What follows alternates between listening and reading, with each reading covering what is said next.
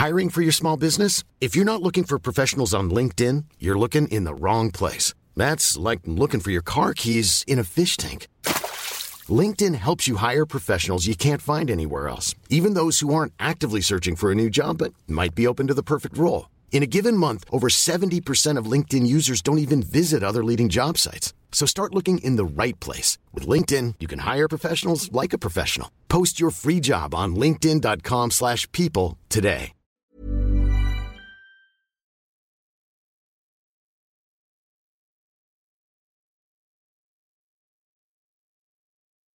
I'm number one.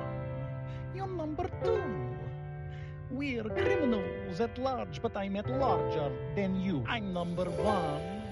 You're number two. I believe in equality as long as you get less than me. I'm one. You're one. You're number two. I'm number two. You may think that you're smarter, but I'm smarter than you. I'm number one. You're number two. You're lucky to be number two, not number three. Welcome to this week's Failed Critics podcast. I'm Steve Norman, joined by Owen Hughes. Hello. But not James Diamond this week. He is absent, even though we've got one of the biggest film new releases of the year. But we have got Carol Petts instead. Hello. First time on the podcast, isn't it? Or second time. First time James didn't invite me and Owen on with you, I don't think. Yes, that's right. The party. Yes. Special guest appearance. Yes. But yes, this week we've got new release reviews of Muppets Most Wanted and Captain America the Winter Soldier, as well as a little tiny sneak preview to the Raid 2 that Owen has seen. We're going to start though with the quiz. James is winning 2-1 and has nominated Carol to take his place. So if Carol does well here, James could win and nominate some other documentary about penises for us to watch, I suppose. Is Carol? How many are there? I don't know. He's found one, and I'd trust him to find another one if he should wish. Oh, God. He'll find something obscure from the other side of the world that's like a documentary no one else has heard of, only shown once. Yeah, the entire history of that's what James is like. It's just. I actually have a small point to make about last week's quiz, Owen. I don't know whether this marks it null and void, but one of your clues was that the person had been in X-Men 1, 2, and 3. Yeah. And Stan Lee was in X-Men 2. You what? What? Really? No, I'm serious. It's like one of the ones that he doesn't make an appearance in. Trust me, I've seen it enough times. Oh dear, Steve, you've been robbed. You would have got it if it wasn't for that. I'll let threw you, wasn't it? I'll let it stand. We'll just chalk it up and say, pretend it didn't happen. Yeah. Okay, sounds good. Yes. So Owen, if you want to start off with this round. Shall I start the quiz then? Okay. Okay, I'm not going to go in sort of chronological order. I'm just going to jump about and pick whichever film I fancy. So I'm going to start with, in 2000, they were in Shaft. Steve. Christian Bale? Yeah. Steve? Samuel L. Jackson. No. You going to have a guess, Carol? I'm going to say Christian Bale. It's Christian Bale. Hey! Straight away. Penis documentary, here we come. Yeah, excellent. We'll just have a rewatch. Yeah, so I don't think Steve you didn't even watch it, did you, Steve? no. No, you still not watched it. But It's anyway, unbelievable. James has obviously now won this round of the quiz, but he's not here to tell us what we've got to watch. So next time we'll tell you what we've had to watch. Yeah. Well, that's right. It gives us a bit of a break. I'm sure he can't pick anything worse than Cutthroat Island anyway. No, probably not. Yes, so we may as well go straight into what we've been watching then. And Carol, why don't you start us off with what you've been watching this week? Well, as I said to you earlier, I did watch World War Z, but I did fall asleep halfway through that, so I don't think it would be fair to give it a full-on review. I wasn't happy with what I did see, let's just say that. and move on. You've not given it its US title then. You've gone for World War Z and not Z. Yeah, because I'm British. Have you read the book? Yes, I have. Yeah. It's rubbish, isn't it? What, the book? Yeah. No, the book is great. It's not as good as the Zombie Survival Guide, in my opinion. Yes, no, that I agree with. I thought the Zombie Survival Guide was pretty good. It was very tongue-in-cheek, yeah. I just don't understand why they just didn't make a generic zombie film and just, call it something else. It would have been fine. It wouldn't have been my cup of tea, but, at least don't ruin that, because there was just so much stuff that they didn't use. Do either of you watch Honest Trailers? Yes, some of them. There's one for World War Z, which I watched immediately after the film, and it's spot on. There's it just at some point it just reels through all the stuff that it doesn't use from the book that would have been really good to see on the screen, and it's hilarious. I would heartily recommend it. We had the argument when the film was released and we all saw it that it would have been much better making it into a kind of Band of Brothers-esque TV program. Yeah, you could have easily done that and just have him travel around and interviewing people as he does in the book. Yeah. That would have been just fantastic. But it was just like, no, we're going to keep the title, but and the zombies, and that'll be it really. We'll just jettison the rest of it. It'll be fine. But what I have actually been watching instead then, which is kind of fitting given our main review, is I rewatched Thor: The Dark World over the weekend. Owen doesn't like it. No.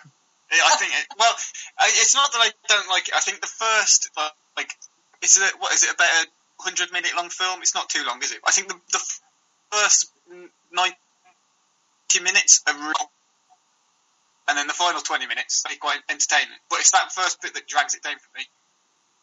I don't. Yeah. Overall, it's pretty crap, but the first part of it is really crap. I really enjoyed it in the cinema. I really like in the first one. I like the first one. I like all the Phase 1 films, and I really like the first one because the whole with Kenneth Branagh directing, I think it brings a whole kind of Shakespearean overtone to the whole thing, which would not necessarily been there, and I don't think was there in the sequel. There wasn't really.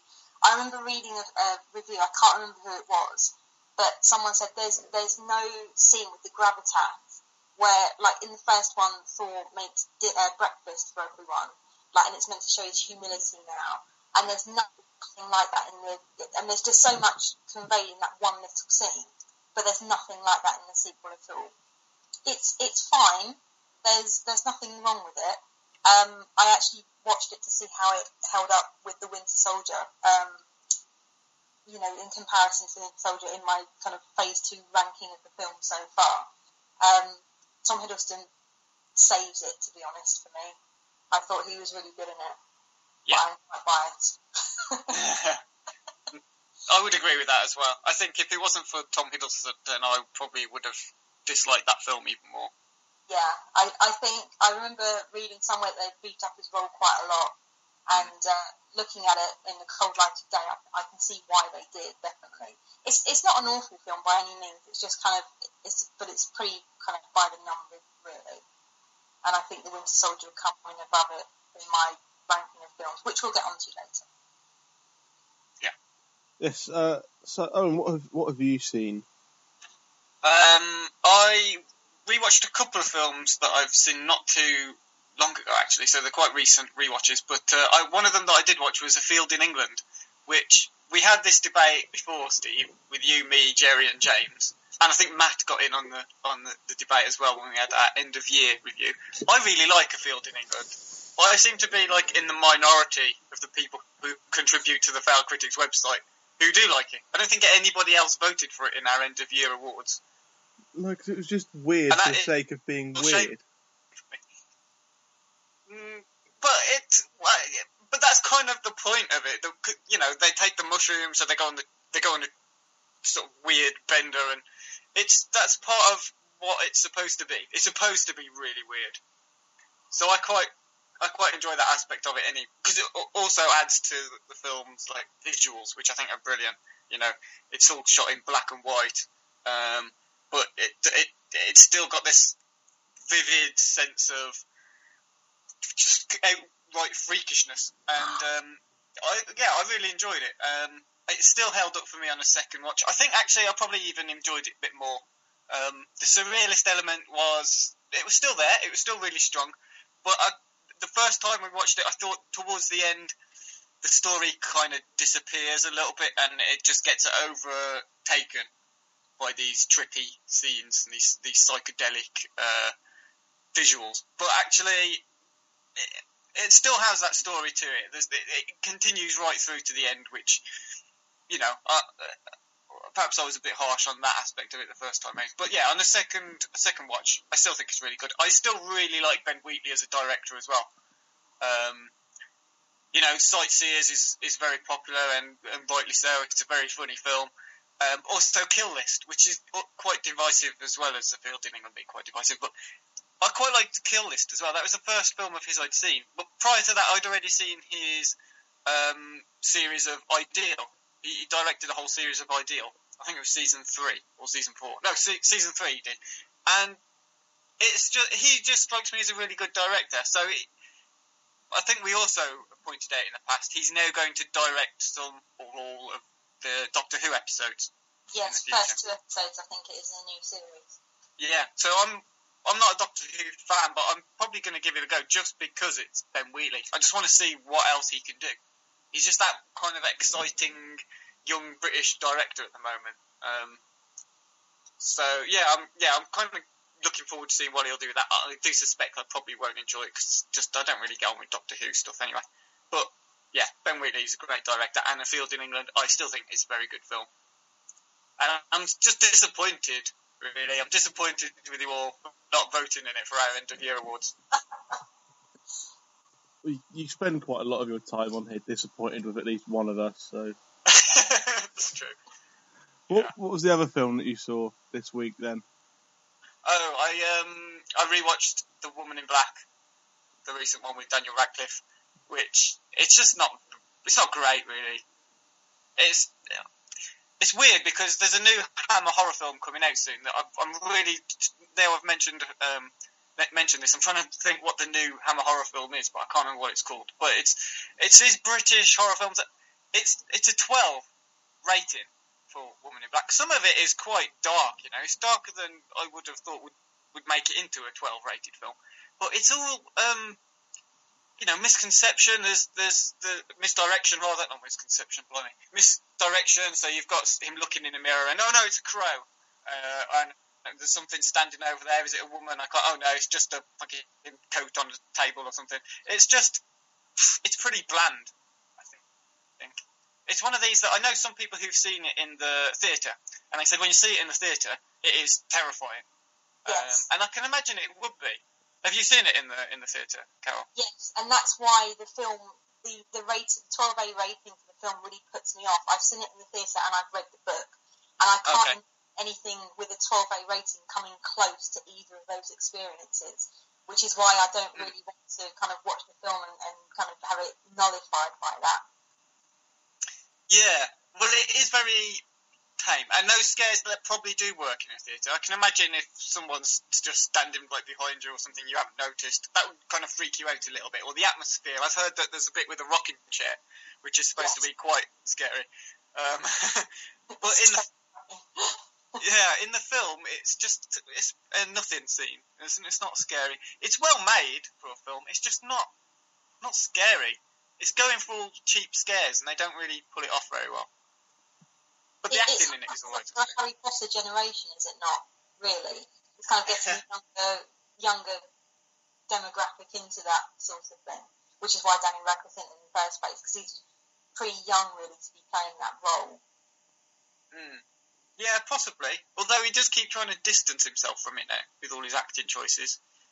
He was in another theatre thing, wasn't he? Not long after the last Harry Potter film, where he stripped down to his birthday suit, and that was supposed to be him growing up and maturing from the Harry Potter series. But he struggles to escape it, I think.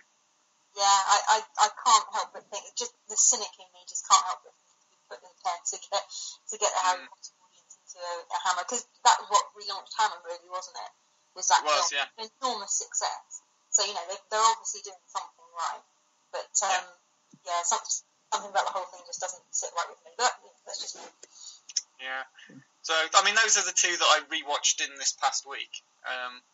Of the two, obviously, as you can tell, I much prefer Field in England. So. Okay, well, I watched, in preparation for the new releases this week, I watched the most recent Muppets movie, as well as the first Captain America film, and not the made-for-TV movie that I saw 20 minutes of on 5-Star or something a couple of months ago. That was terrible. I don't know what all that was about. No, but the first kind of Marvel Disney one and Avengers Assemble, but they've been spoken about long enough, so I don't really need to go back into that. But I watched The Purge as well, which was released last year, horror thriller starring Ethan Hawke, set about 10 years from now, I think it is, so kind of near future, and for 12 hours on one night of the year in America, all crime is legal with a couple of exceptions, so you can kill people and rob stuff, and there's no emergency services. You can do what you like. It's an interesting premise, and it's quite a good premise. It had the potential to be quite a good film.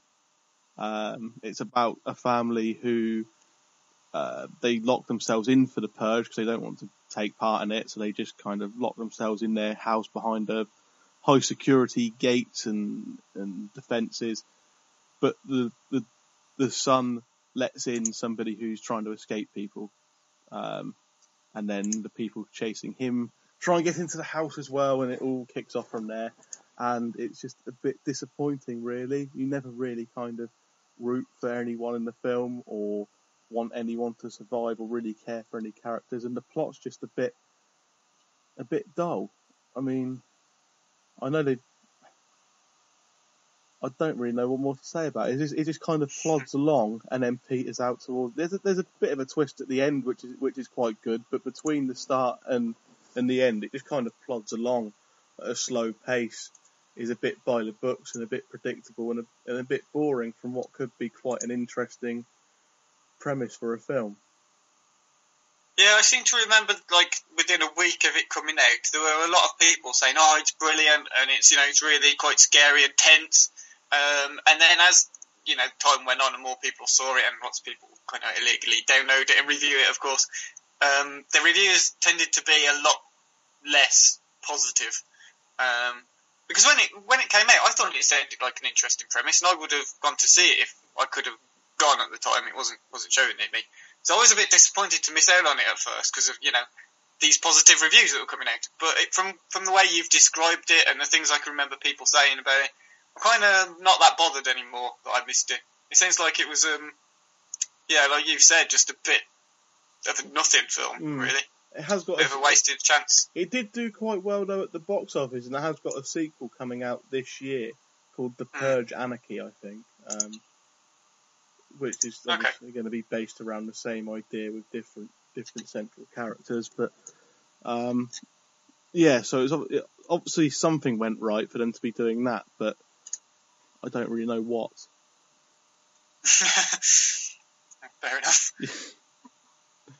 Well, that's all for what we've been watching. We'll have a quick break, and then we'll be back with our new release reviews. Yes, so new release reviews then, featuring The Raid 2, very briefly, Muppets Most Wanted, and Captain America the Winter Soldier, which will have a spoiler alert at the end of the podcast for those who have already seen it. Owen has seen The Raid 2 already. Carol could have gone and seen it, but decided to do a film podcast instead. Got to keep to my responsibilities, Yes, I mean, just she knows where her priorities are. That's it. Just feed your ego by the fact that about 300 people will be listening to your thoughts on films. That's why I do it. Steve. That's why I do it every week. Yeah. Yes, so Owen, because not on general release yet, and not everyone has had a chance to see it. About a one-sentence review of The Raid 2. Okay, very short, straight and to the point. You will not see another action film like The Raid 2 for a long time. At least not until The Raid 3 comes out, which has been announced earlier today, Tuesday. They've announced that there's going to be a Raid 3, which will pick up where The Raid 2 finished. But yeah, it is absolutely phenomenal. Okay, not including the original The Raid. What was the last action film comparable to it? That's a really tough question. I mean, it's kind of like a crime thriller with action scenes in it. So when I came out of the cinema, whilst I was watching it, I thought it sounded and felt a little bit like a Korean film I watched and reviewed on here called A Bittersweet Life, but with much tougher, more brutal, violent action scenes in it. That's the closest thing I can give you, really. It's kind of like A Bittersweet Life mixed with The Raid. Okay. That's not going to help you, is it, Steve? No. Just say Die Hard. Yeah, it's Die Hard, Steve. There we go. Like Die Hard if Bruce Lee was in it. Excellent.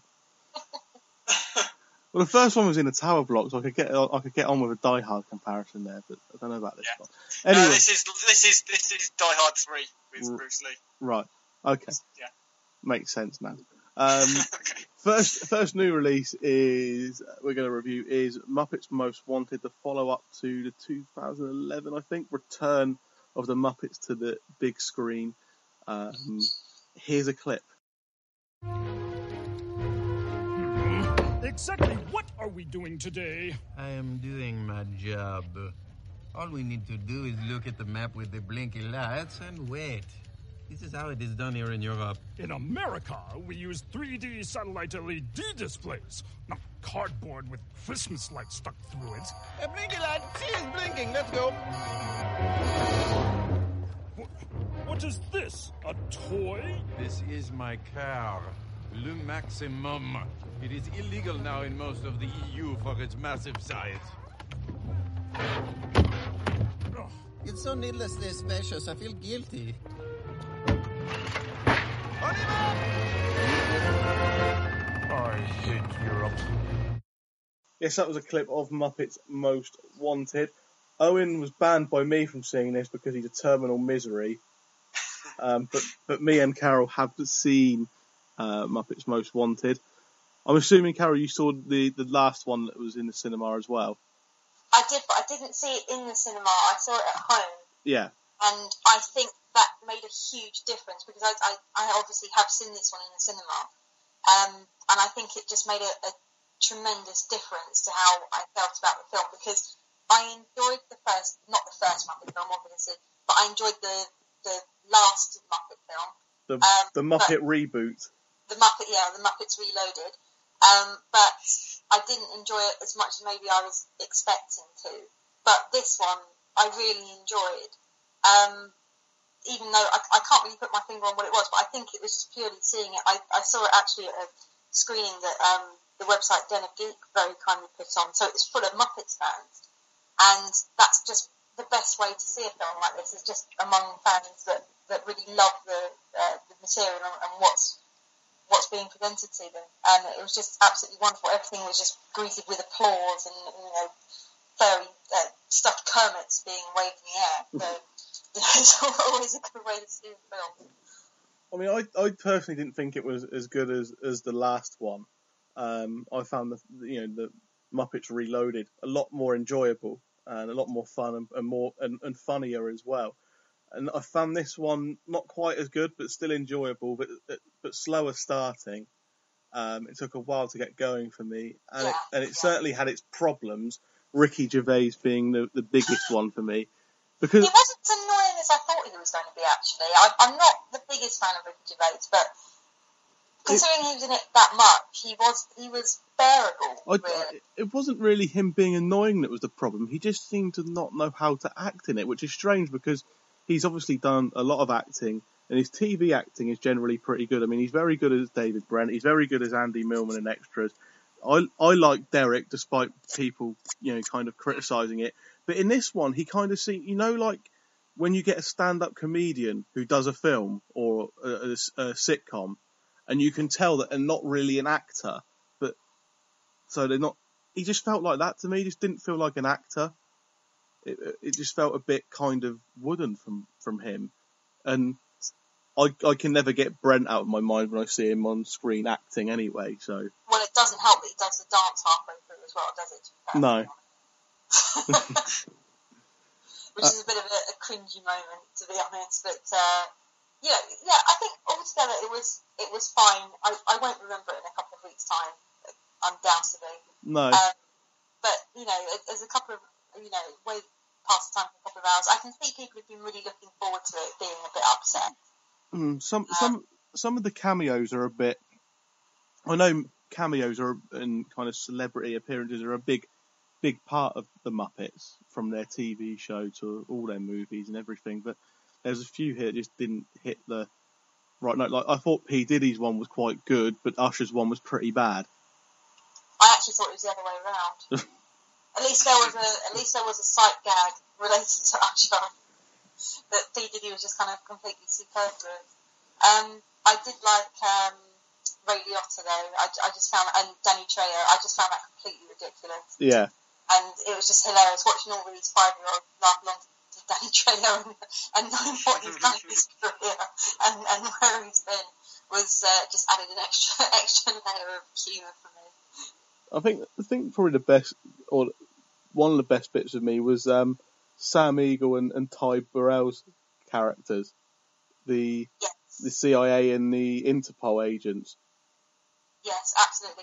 I think it was a real shame that they actually gave away quite a lot of that in the trailer, because there's a bit with the badges is in the trailer, and I think that would have been hilarious if people were seeing it for the first time. But as it was, I've seen it quite a few times now. It wasn't quite as funny as it could have been, but I could have quite happily sat for a whole film watching those two together, definitely.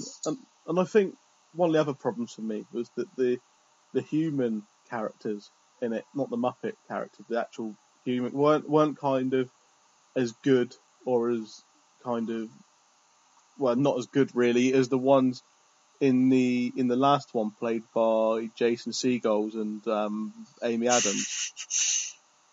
Yeah, I really like Tina Fey anyway, so I like pretty much anything she's in. So she's always going to kind of hit the spot. I thought she was really funny. And that is actually something that they address, isn't it, with Rizzo's line in one of the songs where he comes along and says, "No one ever takes notice of the second-tier Muppet." Yeah. The problem with the film is it's actually pre-addressing all of the criticisms that are going to be levelled at it, because the first song is a song about sequels and how they're never as good. Yeah. And obviously it turns out to be the case. It's almost like they're kind of doing it as a nod and a wink. You'd like to think they were that clever, but I'm not entirely sure. But it's definitely worth seeing, especially if you're a fan of the Muppets. Yeah, I think that's what James has said as well, doesn't it? He sent in his thoughts to us. Have you got a copy of them there, Steve? Do you want to read it out, or shall I do it? He said a lot better than certain people had led him to believe. Said it's had some brilliant moments, including everything Ty Burrell and Sam the Eagle did. But a few of the jokes and cameos fell flat, especially when you realise that millions have died in Russian gulags over the years. Bit dark for a kids' film, not a patch on the Muppets, but what is? I think he's gone a bit over the top with the gulags thing. Quickly, frankly. I think he's just. I think he's gone a bit. He's gone a bit PC, gone mad there. I think it's definitely worth a watch. It's definitely worth a watch if you can go. Don't be afraid to go when it's going to be really busy, because I think that's when you're going to have the best time. Yeah. I mean, I ended up, because I couldn't get any of my friends to go and see the Lego movie with me, and I couldn't borrow a cousin or steal a child to go and watch it with me either. So I ended up going on my own and watching it in a cinema packed full of kids, and I think it's probably half term as well, but it was probably better there because the kids in there were enjoying it immensely. Probably a similar thing. You went to a packed screening of Muppets Most Wanted. Yeah, definitely. Did any of our listeners have any thoughts on this, Owen?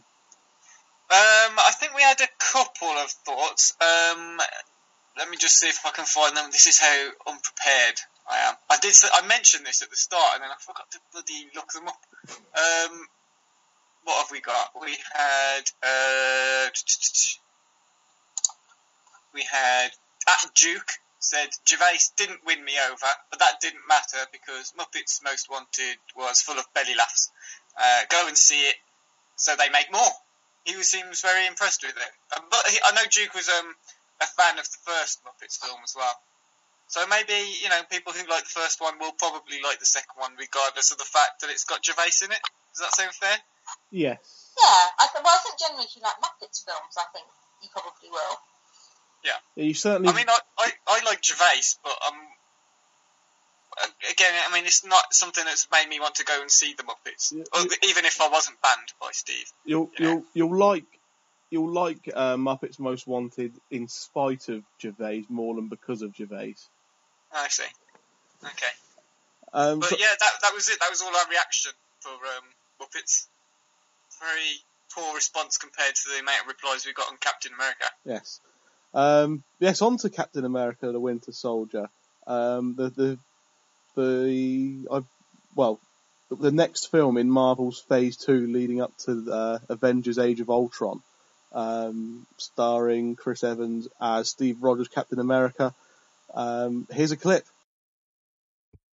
I work 40 floors away, and it takes a hijacking for you to visit. A nuclear war would do it, too.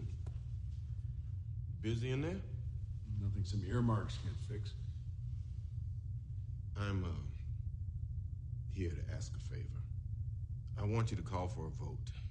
Project Insight has to be delayed. Nick, it's not a favor. That's a subcommittee hearing. A long one. Could be nothing. Probably is nothing. I just need time to make sure it's nothing. Fine. But you got to get Iron Man to stop by my niece's birthday party. Thank you, sir. Not just a flyby. He's got to mingle. Okay, that was a clip then of Captain America: The Winter Soldier. I still keep getting caught out when I hear Chris Evans is going to be doing an interview, and I'm always still thinking it's the radio DJ rather than the actor, and then it throws me completely what's going on. That's the least of the problems with this film, though, because it is. I'm sure we'll probably all agree, excellent across the board. I will say now, and I'll remind everyone later, we are doing a spoiler alert for this film, so this part here won't have any kind of spoilers in it, but we will be doing a separate bit later that if you haven't seen the film, you're not going to want to listen to. We'll give you enough warning when that bit's coming up. So yes, I'm assuming we all enjoyed this one. Yeah, loved it. It was very good. I mean, I said ages ago that I thought it was going to be the best of the Phase 2 movies, which, in hindsight, is a bit overkill. So I've overhyped it to myself because I didn't quite enjoy it that much. I still think Iron Man 3 was better, but as a sort of spy thriller full of action and sci-fi and trying to combine loads of different genres, it was really good. It was really entertaining. I still can't make up my mind between this and Iron Man 3, but I mean, it was, like you said, a spy kind of spy thriller. I've said on somewhere else as well that if you took away kind of the superhero element, it could have quite easily been a Bond or Bourne type film. If you took away the superpowers and therefore toned down the action appropriately, then it could have quite easily been a Bourne or Bond type film.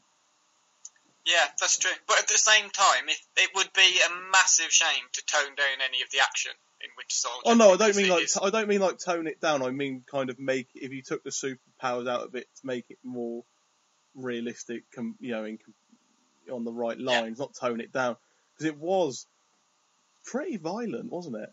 I think some of the action. I think the action was just some of the best that I've seen in a film with this certification, to be honest. I mean, it was really brutal. I counted at least 3 headbutts, which is crazy as well in a film. But it was really, it was kind of, I don't know whether it was just the way it was filmed, or it was really kind of up close and personal, especially, this won't be a spoiler because it's in the trailer, but the escalator scene, sorry, the elevator scene, not escalator, fighting people running up moving stairs. It's a lift. The elevator scene is particularly brutal as well, because everyone's kind of closed in an enclosed space, and it's just really kind of up close and personal.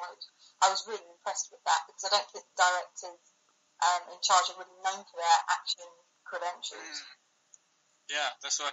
But anyone, I don't know if this was the same at other cinemas, but people who were going to Cineworld cinemas leading up to the release of Winter Soldier, that scene had been shown as like an extended preview.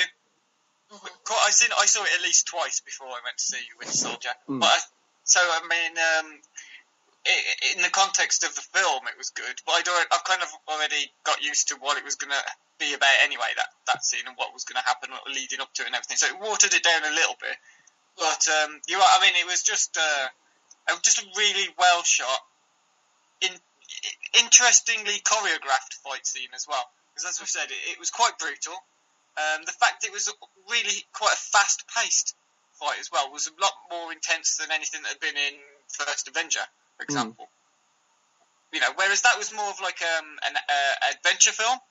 I think the comparisons with Winter Soldier to Bourne films and Bond films is quite apt. But the first Avenger film, the previous Captain America film, I would say it's more like something along the lines of Indiana Jones.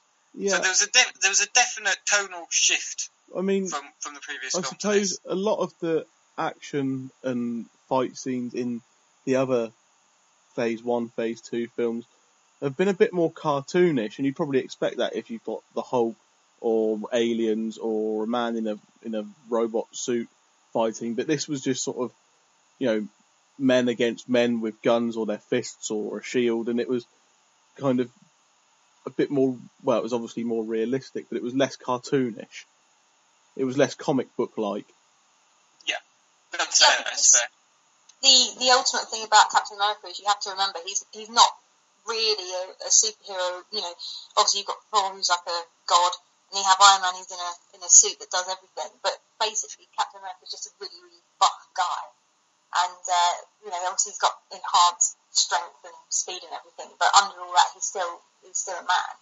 So it makes sense to have this like more up close and less cartoony element to the violence, I think.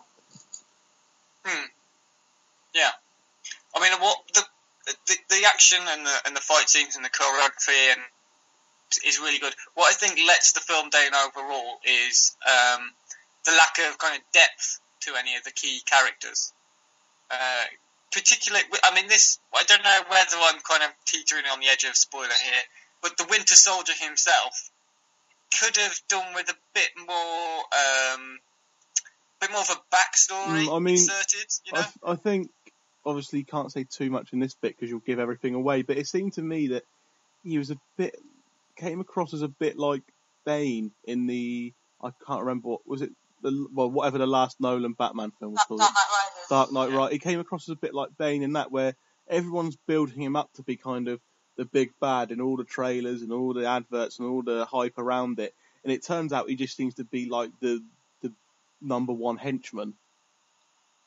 Yes, I would agree with that completely. I think without spoiling anything, the advertising has done a really good job of misdirection. Again, like Iron Man 3, it's nothing like Iron Man 3, but the misdirection level is still there, and it's still been really effective at not really telling you much about the film. Yeah. Although, whilst we're talking about the trailers and misdirection and so on, and as well as trying to avoid spoilers, we've had a conversation about this on Twitter, Carol, about how much of a spoiler the adverts themselves are. Because I went back and watched the two cinematic trailers, and although you see the Winter Soldier without his mask on, it's not really that clear who it is. Unless you know what to look for, you don't really know who's going to be the Winter Soldier. But on the TV adverts, you quite clearly see his face. And if you know anything about any of the actors that are signed on for this, you will automatically know who the Winter Soldier is. Plus, a lot of the people, not everyone, but I think a lot of the people who go into this film will know who the Winter Soldier is anyway, because it's quite a popular comic book story. and some of the things that happen in the Winter Soldier lead on to future Captain America arcs in the comic book. So it's quite important to know who the Winter Soldier is. But yeah, so I mean, we had a discussion about, is it a spoiler for us to say on the podcast who the Winter Soldier is? Is it worth us trying to pussyfoot around saying his name?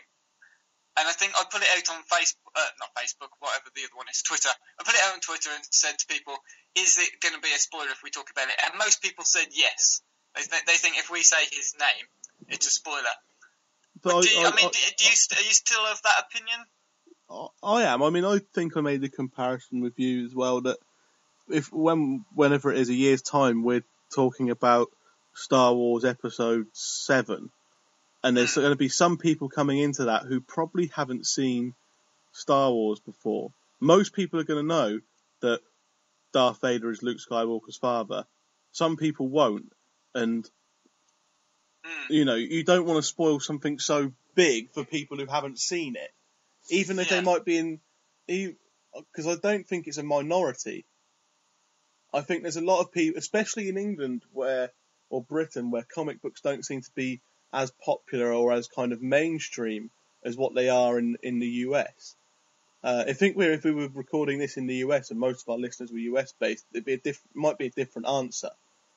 But I expect there's a lot of people going to these films, these Marvel films, who haven't read the comic books, perhaps haven't even seen kind of the animated TV shows or anything like that. So just don't know. Yeah. But then at the same time, they did literally show you his face without a mask, quite a close-up shot of who he is in the TV advert, which, to my mind, that's a spoiler. That's what I would consider a spoiler. Yeah. If they showed you who Darth Vader was in a trailer for Star Wars and you didn't know, you'd be quite rightly furious. So I don't see why it's any different with this film.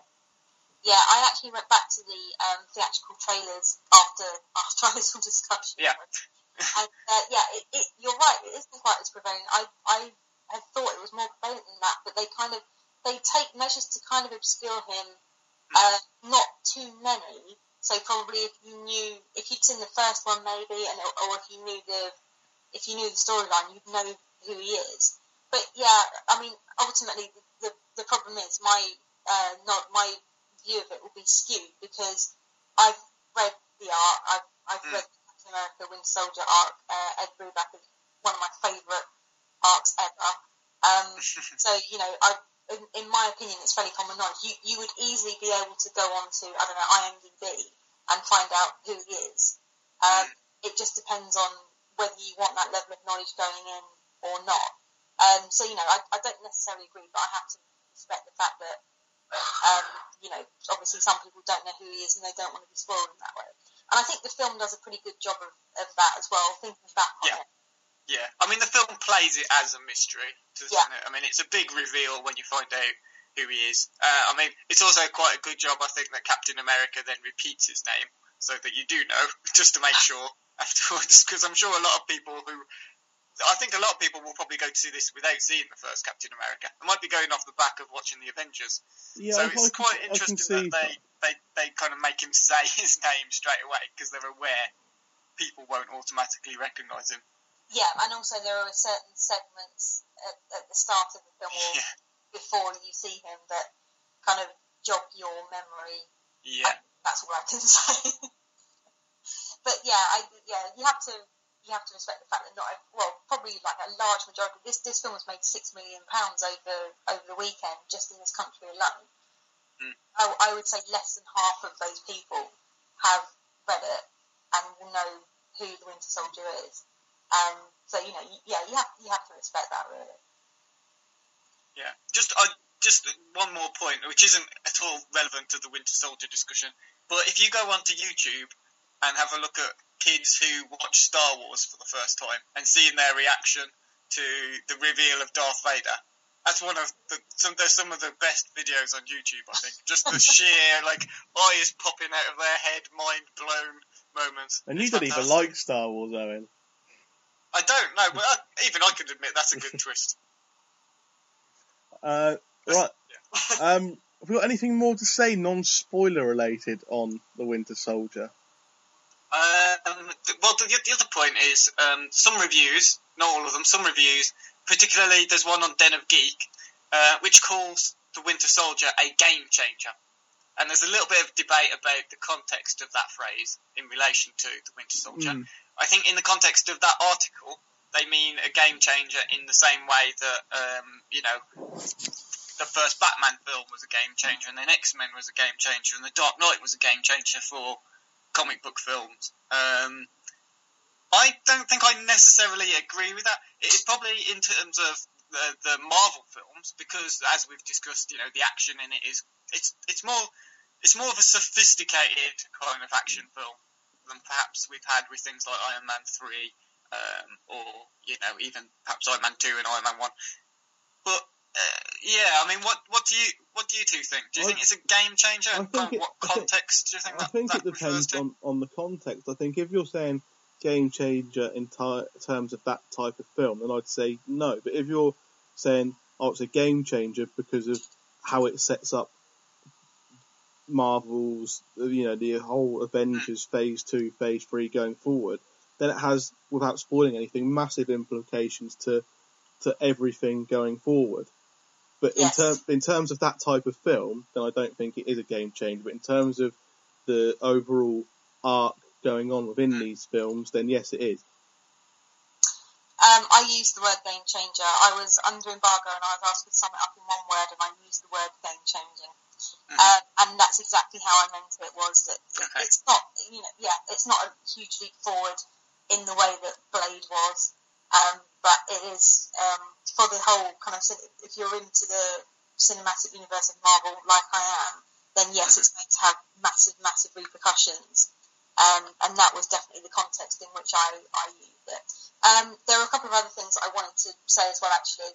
If you have the choice to go and see it in 2D or 3D, don't bother with the 3D. It adds absolutely nothing. And also, I was really disappointed with the score. I've really liked Brian Tyler's work on the last couple of films, but there was another guy doing this one, and I didn't feel that it had the same power. But luckily, Brian Tyler's back for Avengers Age of Ultron, so I'm looking forward to that. That's an interesting point, because one of our regular listeners, and actually contributors as well to the site and various things, at Shawky1969, he's really into his film scores. He listens to them all the time and stuff.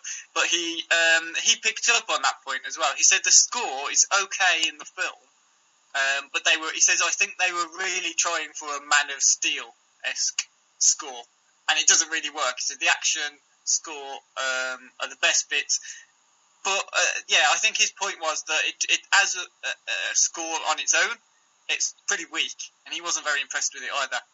Yeah, I definitely agree with that. There were some points, I mean, for the main, it didn't really bother me in the film too much, but there was definitely some points where it was trying to be, the Winter Soldier scene is actually a really good example, where it was being laid on really heavily, and it was actually to the detriment of the film. But yeah, overall, I didn't think it was a great score, and I'll be happy when Brian Tyler's back. I can only assume he was too busy on Age of Ultron. Yeah, James had some thoughts on this one as well. He said, not quite the game changer he was expecting in terms of overall vision, but great action thriller. It's probably his second favourite non-Avengers Marvel outing after Iron Man 3. Hell of a lot better than the first. Finally warmed to the protagonist as he's finally faced some real moral dilemmas. If he had a criticism, it was the plot was a tad predictable, but I think if you know who the Winter Soldier is beforehand, that isn't really going to help with the predictability, and he did. I think most of us did. But I mean, as we've kind of discussed anyway, the Winter Soldier aspect, it's not the biggest part of that story, is it? No. So, and now I am really struggling not to go into spoilers because you can't discuss the story because there's a twist every 2 seconds in this film. Yeah. Every other scene is a twist. So maybe we should leave it there, save for any more listener comments we have. Yeah, we've got a couple more listener comments. We had at S. Furnival on Twitter. He wrote in and said, the Winter Soldier is absolutely brilliant. It's a perfect blend of humour, action and drama, Marvel's best yet. Which is quite a high praise indeed, I think, because a lot of people have been really impressed with this. So that's a good sign. We also had at New Rules, New Life, who said lots of surprises, but not too many. You expected them. The directors clearly hate cars, which I think is quite a fitting point. They do destroy an awful lot of cars in that film. That is true. Yeah. So, I mean, it seems to be the general consensus was it was a good film. Some people really, really loved it. And I don't blame them. I think it was quite an entertaining film as well. Okay. So, like we said, we will have spoiler alert for that coming up shortly after we've done some recommendations. So, obviously, if you have seen the film, or perhaps even if you know kind of the whole, Winter Soldier arc from the comic books, listen on, but certainly don't if you don't want anything spoiled. But before that, we've got a couple of things. First of all, recommendations for the week ahead. I'm going to start off with television Monday late afternoon, film 4, Terry Gilliam's Time Bandits. Oh, wow. Carol, so, if James was here, James would be absolutely gushing over that, I'm sure, because I think he really likes Terry Gilliam. Yes, he's definitely a big fan. Yeah. Carol, what have you got to recommend for people? I would recommend a film that's on UK Netflix. I saw it at London Film Festival, I think 2 years ago, called Robot and Frank. I don't know how long it's been on Netflix, but I only noticed it for the first time the other day. It's essentially Skeletor from He-Man is getting old, and he has a robot friend. It's a really sweet film. Yeah, that was my synopsis. That's great. You can't just read that out of the IMDb profile, did you? It's a really sweet film. I remember saying to James a while ago, it's a perfect Sunday afternoon film. It is essentially about a man who's getting an elderly man who's basically exhibiting the first stage of dementia. His kids give him a robot, like a house robot, to look after him. But he instead decides to go back to his previous job of robbing houses with this robot as his cohort. And it's really sweet. It's really kind of funny, and I definitely recommend it for anyone who likes kind of light-hearted comedy, and it's got a bit of a punch at the end, a bit of a twist. Okay, and Owen? I'm also picking a film that's on TV, but it's on Thursday at 10:45 p.m. on Film 4. It's David Cronenberg's A History of Violence, which is a brilliant film starring Viggo Mortensen amongst others, and he's brilliant in it. It's shot brilliantly. Probably my favourite Cronenberg film. Absolutely worth recording and watching, or if you really want to stay up and watch it, you can, obviously. But it's on quite late, I think. It's quite a long film as well. It's about 2 hours. But yeah, 10:45 p.m. on Film 4 on Thursday. Okay. And just one other thing before we finish this main section. James has emailed in live the film that we have to watch for losing the quiz, and it is Movie 43. I fear that I've started us on this path of Cutthroat Island of making us watch awful films that we're not going to like. It was your fault. It really was. And I think I'm the only man who can save us from it by winning the quiz again and recommending something good. Oh man! So I'm not looking forward to this. No one is. Let's be honest. No one's looking forward to it. Anyway, that's all for the main part of this podcast this week. So we'd like to thank everyone who is listening and who reads the website, and thanks to everyone who's contributed. We'll be back roughly the same time next week, probably with James as well. And coming up after this little break is spoiler alert for Captain America: The Winter Soldier.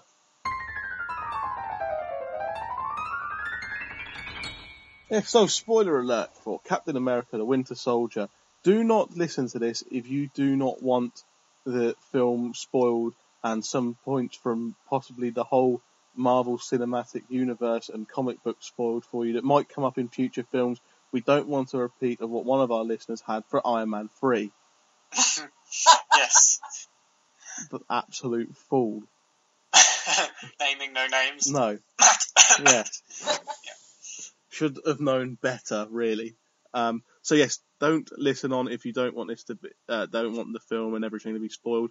But if you've seen the film and know the comics and that, it might be worth listening on because it will probably be quite good and quite fun. This bit. Yeah. Do we get to rip into it now, or do we just go into full on praise? Well, let's kind of start with what we're beating around the bush in the main part of the podcast. The Winter Soldier is there we go. Yeah. Yes, Captain America's best friend. From 60, 70 years ago. Yes, from World War II, who has been enhanced in I suppose a similar manner to Captain America, but been brainwashed and made bad. Yeah, that's and has a robot arm. Yeah, he's got a cyborg arm. That's right. Yes, so that's that bit dealt with. All that fuss. Yes, I mean, what does the outcome of this film mean for the Marvel Cinematic Universe, as it's been termed, as a whole now? Because obviously S.H.I.E.L.D. has been disbanded. We don't know what that means yet for Agents of S.H.I.E.L.D., the TV show. Obviously, Nick Fury has now not got his job as director of S.H.I.E.L.D. because they don't exist. Or his eye patch. No more eye patch. No. That's the crucial change in his character. That was a very clever little twist as well, wasn't it? What, with his death and then non-death? No, with his eye, you know. Oh yeah, that was his big character change in the film as well, pivotal. Yeah. Oh, are you seriously telling me that you didn't think he was going to come back to life? I knew he was coming. I knew he was coming back to life, but I didn't see the bit where he said to Pierce, "Yeah, you didn't scan the eye under the eye patch, did you?" So he didn't block that one off the system. That didn't make sense at all. Just not at all. Yeah. There's no retina, but you know. There's no retina, yeah. And as if they would scan his bad eye in the first place, so it was in the system. Maybe it's not a retina they were scanning, and maybe they scanned it when it was good, and it is still something there that they're scanning now, even though it's bad. But it's completely clouded over. You wouldn't be able to get the same scan. It's a bloody film about a comic book. This is I hate that on. Yeah, I mean his death and then subsequent resurrection, I suppose. Yeah, come on, who didn't know that was going to happen? No, that was. If you didn't see that coming, then you're an idiot, quite frankly. Let's be honest. Yeah, there were more twists in this film than Mission Impossible 2, wasn't there? The whole thing had the air of John Woo about it, and I think that particular moment when he was dying, you just thought, nah, he's not. They're not killing off Samuel L. Jackson. We got to. I mean, we got to see a lot more a lot of Marvel characters and hear the names of some more as well in this film, didn't we? Yes, one particular one that made me do a little squeal of delight in cinema was when they mentioned Stephen Strange. I couldn't contain myself at that point. And there were quite a few people in the screening I was in as well, which made lots of whispers suddenly. Yeah. And obviously Bruce Banner got a mention, and Tony Stark got his mention, and Maria Hill was back in it, and Falcon was introduced. Falcon was wasted. I was going to say I really liked Falcon. Fair enough. No, I just thought he was there to just smile and kind of tug off Rogers for the entire film. Did anyone else think, you know, the bit towards the end where he was, I can't remember the character's name, but he was kind of the lead person of the S.H.I.E.L.D. team that was going around trying to kill Captain America. And there was a bit right towards the end where you saw... Sorry? That's Crossbones. Yeah, that's the one. And towards the end, you saw him and Falcon go to punch each other at the same time. It just reminded me of Rocky and Apollo Creed. Yeah. I don't know if that was deliberate or not, but you just saw them throw a punch at each other at the same time, and then the scene cut. And I just thought, that's Rocky. Yeah. I mean, Falcon, he was a good character, I guess, in the sense that, you know, he just played the same role that Don Cheadle played in the Iron Man films, really. He was just his Captain America's mate. I think they actually fleshed him out a lot better than God, I can't. War Machine. War Machine, that's right. Iron Patriot. Yes, War Machine rocks, double X or capital. Yeah, I think they fleshed him out a lot better than they had done. I thought he was really. I was a bit worried about how Falcon was going to come off in in this kind of grounded world, but I think they did a really good job with him. I think some of the effects at the end with him flying around did look a bit silly. I'll happily put my hand up to that. But I thought it was really good. The problem with Captain America is, as a character, he's just inherently a boring person. You just can't get around that. You have to surround him with people who you don't know whether they're going to do the right thing or not, because you know that Captain America is always going to do the right thing. He's Marvel's version of Superman, isn't he? He is, yeah, definitely. And so I think it was a really smart move putting him in with S.H.I.E.L.D. So he's around people where basically you don't know what they're going to do. Nick Fury, Black Widow, who I thought was really good in this film, by the way. I thought Scarlett Johansson was really good. And I really would like to see a standalone film, Black Widow film at some point. I don't know how likely it is. I mean, I kind of thought they would go down the route of putting Black Widow and Hawkeye together. A lot of people have said that. I don't really miss Hawkeye that much. No, a lot of people seemed quite annoyed or found it quite strange that he wasn't even kind of mentioned in this film, but I find him just a bit... He just sort of makes up numbers, doesn't he? The thing is, you can easily explain it by just saying, well, it's S.H.I.E.L.D. and he was on another mission at the time, or the other side of the world, you know. Yeah. I have to admit, it wasn't really a glaring omission that I noticed, to be perfectly honest. I think by the sounds of it, it sounds like he's going to have a lot bigger role in Avengers 2. Well, he was kicking off, wasn't he, Jeremy Renner, that he wasn't really... He was kind of sidelined a bit, but he was the kind of lowest tier one out of the whole lot in Avengers, wasn't he? Yeah. Well, I watched the Avengers Assemble before going to see Winter Soldier, and I rewatched it rather, and he's in it quite a bit actually. Well, I suppose at the start he gets taken over by Loki, doesn't he? So he's kind of all involved in that bit, but he does have a lot of face time. I mean, it is as a bad guy for most part, but then he has a really good big fight scene with Scarlett Johansson's Black Widow, and then later on during the fight in New York, he's quite prominent in that as well. I think he's kicking up a fuss, but actually his role was pretty big. But anyway, enough about him, because he wasn't even in this film. So he wasn't. Gone off on a tangent. But no, I mean, what does this kind of film mean going forward for the whole universe, which was the question I posed at the start and we've not yet even touched on, I suppose. People who know the comic book storyline will have probably seen the iconic, kind of what they were trying to make an iconic shot of the Winter Soldier kind of holding Captain America's shield, and with news that Chris Evans has come out with lately saying that he doesn't really want to carry on past Avengers 3, that's kind of quite relevant, I think. Well, I think be posturing for a new contract. Well, yeah, he could be, but it also kind of leads in quite nicely to what would happen if he wasn't just posturing, if he did want to go and do something else. Can I just check, did everyone stay past the credits? Yes. To the end of the credits? Yes. Okay. So, Owen, you probably already know where this is going. You know what happens after the Winter Soldier arc and Civil War and everything. So basically, this is publicly available knowledge, although it isn't yet in the films. Is it okay to discuss this, do you think? We're in spoiler alert. You could say whatever you like.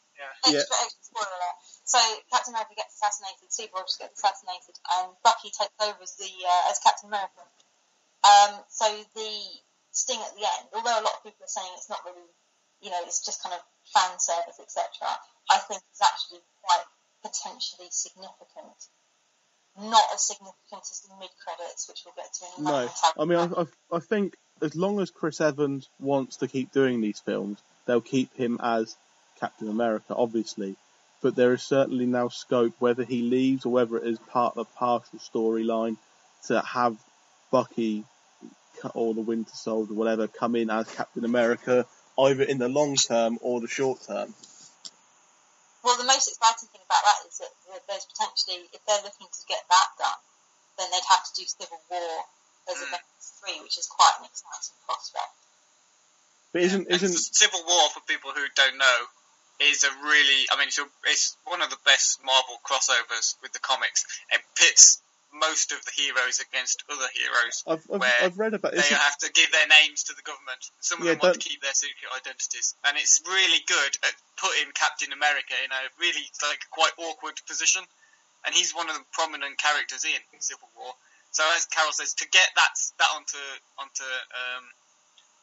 the screen, into the Marvel Cinematic Universe, is pretty much the biggest story they could fit in there. I thought that Avengers 3 was when Thanos was going to be coming in as the kind of big bad guy rather than Avengers 2. So surely wouldn't Civil War be further down the line? Yeah, that's possible actually, and also Civil War kind of relies on the idea that most of them have secret identities anyway, and in the Marvel Cinematic Universe, no one seems to have a secret identity. I suppose all the time. I suppose, but if they're doing Civil War, the studio might want more time to try and get themselves as much of the X-Men and as much as Spider-Man and all that kind of stuff as possible, so they can use everything.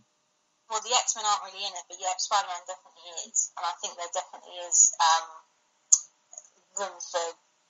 wiggle room for negotiation there. I would be really excited for Sony and Marvel to come to some sort of agreement about that. Although, from these Amazing Spider-Man 2 trailers anyway, it looks like they're skipping large parts of Spider-Man's history and stuff just to make, which I haven't got a problem with. It's a film. It doesn't have to be literally what's in the comics. But, things like having Harry as Green Goblin and things like that. There's no reason really why they can't do Death of Captain America before Civil War if they really wanted to. You could work it around that way. Well, there was meant to be in Avengers, but they couldn't get things sorted out in time. There was meant to be a shot of the Oscorp building, I've heard. I heard there was meant. I think it was from Joss Whedon himself that said it, actually. I heard there was meant to be an actual cameo from Spider-Man, but it didn't happen for whatever reason. But they're talking about it for Avengers 2. Both studios are talking about it because I think Sony have realised how kind of big it would be for them, even if they've if they can throw in Spider-Man into Avengers, more people will probably go and watch Spider-Man. Yeah, definitely. They can't lose. They may as well go for it. They're not going to sell him back because Sony are in quite big trouble at the moment, and these films are the only thing that's really keeping them afloat. Well, that quite nicely ties into the other stinger, Quicksilver and Scarlet Witch, who we see. And they are in the X-Men film. Yes, well, I mean, so I don't read comics, but what I've done is to keep myself au fait with what all the characters are about, is read kind of the character bios and storylines on Wikipedia to kind of keep up what's going on. So someone who actually reads comics and knows about these things, tell us who Quicksilver and Scarlet Witch actually are in comic books in general. They're Magneto's children. I mean, Magneto is a mutant. Obviously, Magneto is part of the X-Men series of films. Nothing to do with the Marvel Cinematic Universe, and I don't think they've even got the rights to use that character. No, I don't think they can. Well, the Disney branch of Marvel, I don't think are even allowed to use the term mutant. Mutant, yeah. So as far as Quicksilver and Scarlet Witch are concerned, they either have to leave how they've got their powers ambiguous, or they have to come up with some other way of getting them that isn't them being mutants. Well, I got the impression from the scene that we saw that Hydra are obviously still very active, and they've got Loki's scepter, and that's probably the mind gem, but we'll come back to that. And they are basically tampering with people's DNA, and that was how they got their powers. That's what I got, because obviously they can't call them mutants. By the way, the reason that Quicksilver and Scarlet Witch can be used is because they are primarily Avengers, even though they are coincidentally Magneto's children as well. So they were kind of in the grey area of rights. It's all very complicated when you get really into that, isn't it? It's a nightmare. It is. If only Marvel hadn't gone really bankrupt. Yeah. Although it did save them, and we have got these films anyway, so kind of It's quite a happy turnaround in some ways, but it is a massive shame that we can't see, the X-Men and Spider-Man and the Fantastic Four even sharing the same universe as the Avengers. It's just... an interesting rumour today that Wolverine's going to be cameoing in the new Fantastic Four. I don't know how true it is. That's just Hugh Jackman. I mean, he just wants to be in everything as the Wolverine. I'm fair play to him. He seems to genuinely love playing that character, which is really refreshing, and it never seems like he's trying to haggle for better contracts all the time. He just likes playing that character, which is great. Yeah, definitely. Well, it basically made him, and I really enjoy him being Wolverine. I think he's great, and I'll be sad when he does have to give it up. Yeah. That will be very sad. Especially if they try and bring his son into it, who's a really shit character in the comics. That's just my opinion. But I think actually seeing Quicksilver in that in the mid-credit scene at the end of Winter Soldier just kind of hammered home. Then you go and watch the trailer for the Days of Future Past, and you think, what are they doing with Quicksilver there?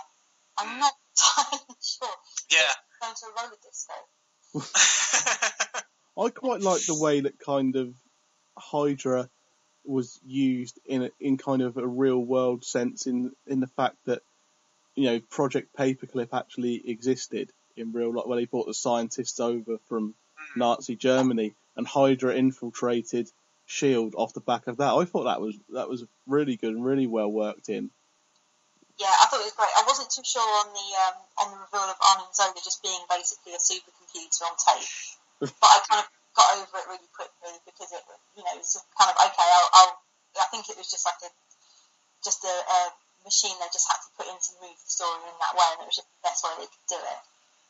But the actual kind of outcome, I thought was really clever actually, and it's going to be a big shake up for the whole universe as a whole. I mean, she said Agents of S.H.I.E.L.D. I don't know how they're going to. I would imagine this was the plan all along.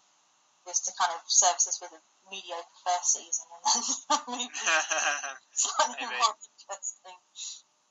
Maybe they're planning to just kill off all the characters. Let's hope so. Except Coulson. Yeah. Well, even Coulson's been really crap in Agents of S.H.I.E.L.D. One of the worst parts of it, actually. Are we all watching it, by the way? Not or really, has everyone no. given up on it I now? gave up on it pretty Channel quickly. 4 speed. I was watching it and then I sort of gave up, and then it started showing on Channel 4 again, so I've got back into it. I love seeing the Marvel logo every week. I can't help it. And didn't we have was it Agent Carter as well turning up in this one? Yes, yeah, I really enjoyed that. I really liked the one shot they did with her on with Iron Man 3. I think it was the Iron Man 3 video. I thought that was fantastic, and apparently we're getting a spin-off series for her as well, and I can't wait for that. I think that's going to be really interesting. I think she is a great character. Is she part of these Netflix TV series that I say TV series? Netflix are doing these Marvel series. Is that what she's going to have, or is it? No, I don't think so. I think those are the more adult skewed ones. So that's Punisher and Luke Cage and Daredevil, someone else who I can't think of right now. Yeah, it's a female character. I can't remember which one, but it's definitely is it Luke Cage, Daredevil, and a couple of others. I thought they might have done like an older thing with Carter in it, but oh well, that's a shame. It'd be really interesting to see how that feeds in, because in her one shot she's revealed as being one of the co-founders of S.H.I.E.L.D. So with the revelations, it's kind of interesting to see where they go with that, and how much did she know anything? Was she involved in the Hydra business? What about Agent 13 then? Which was Emily Van Camp's character. Yeah. Sharon Carter. Who I was speaking to someone on Twitter who'd seen an unfinished version in February, and she was explicitly called Sharon there. And she wasn't in the film. I thought I'd missed it, but when you go to IMDb, she's listed as Agent 13 Sharon Carter, and I thought I'd missed it, but apparently I hadn't. Someone actually says to her in this version that the person I was speaking to had seen, "Oh, good shot, Agent Carter," or Sharon Carter, when she's at the firing range. But they cut that, which is really bizarre. But I thought she was good, but I think they definitely could have done with leaving that in just as a little kind of nod because she's quite important in the whole arc. Yeah. I think that really kind of brings this bit to an end. Not much more we can say, is there? I think we've spoiled everything. This film doesn't really link directly into Guardians of the Galaxy, does it? No, not at all. Although seeing the trailer on the big screen for the first time before this film was very good. Yeah, I definitely got a big reaction in the screening I was in. Very excited about that. Yes. I know one thing we haven't actually talked about, which I know for a fact some people have gone to see this film just because he was in it. Robert Redford's character, who's obviously one of the biggest stars in the film. We've not really discussed him at all. Sorry, Mr. What did you think of his reveal? Was that a surprise, or was this just another in the kind of myriad of plot twists that you saw coming? Yeah, it wasn't really a surprise to me, but I've seen Day of the I did like Nick Fury's tombstone having his quote, Samuel L. Jackson's quote from Pulp Fiction on it. Yeah, I completely missed that. As soon as I saw it, I thought that's Pulp Fiction. The path of the righteous man. I thought that's brilliant. I was told about it later. I completely missed it. I would like to mention though, Jenny Agutter kicking. Oh yeah. Art. That was fantastic, and that got a big round of applause where I was. And there was actually kind of a groan when it was revealed to be Scarlett Johansson. Yeah, I didn't think that it was going to be Scarlett Johansson at first, a Black Widow. I thought it was actually going to be that, and it was, she had some kind of, combat training. Yeah, she had some kind. She's on the council. Yeah, she had some kind of combat training, and it was actually her just doing it, getting just fed up with what's going on and taking action. I didn't actually think it was going to be Scarlett Johansson or Black Widow until it was actually revealed. It was another Mission Impossible 2 moment, though, wasn't it? Wearing a fake mask. Yeah, I thought for a minute everyone was going to be at it. There was going to be fake masks everywhere. Yeah, Thor was going to be standing behind her, and unfortunately not. Apparently, I wasn't quick enough to spot this in the cinema. When the targeting computer came on, before it was kind of changed, and it had the millions of targets, apparently there was, if you freeze frame it, I don't know how people have done that where it's just in the cinema, but it's got quite important, locate like Stark Towers and things like that, and there's really relevant names in that scene, but I didn't catch any. That was something I immediately said was going to reward when it comes out on Blu-ray. You'll be able to go through and freeze frame, and you'll be able to spot just so many relevant names in there, just because they can really. Yeah. A bit like Captain America's Notebook at the start. The 1966 World Cup final. That was just bizarre. And it made more sense once I realised it was location specific. Yeah, they did a UK specific one, How is that bothered that England won the World Cup? Because haven't they done that for Avengers Age of Ultron? They've sort of done a poll for what British TV show should be in like the British release. And it was that was meant to be Winter Soldier. Was it? Yeah. I thought it was for Avengers. It sounded like it was going to be he was going to be flicking through TV channels or something, but it sounds like it didn't make it in. Because I remember it was like Downton Abbey, Doctor Who, I think like Corrie as well. Oh yeah, I remember that. Yeah. Yeah, it was something that I thought about because obviously like the 3 films in Phase 2 at the moment have been really anglophilic, with Thor destroying Greenwich and Croydon getting a shout out in Iron Man 3. And yeah, I was really kind of disappointed not to see that, but then I guess they made up for it. Anyway, I think Fury as well at the end, didn't he? He went off to London. He said he was going to London. Yes. Interesting. Yeah, maybe they're going to introduce Captain Britain. Oh wow. That would be quite cool, actually. Anyway, I think that's all we can say really for this spoiler for the Winter Soldier. So thanks for everyone who's listened to the podcast once again. 1 hour 20 minutes. We usually do it this long without a spoiler alert. So I think James wittering on definitely drags the time on a bit. But yes, thanks everyone for listening, and we'll be back next week.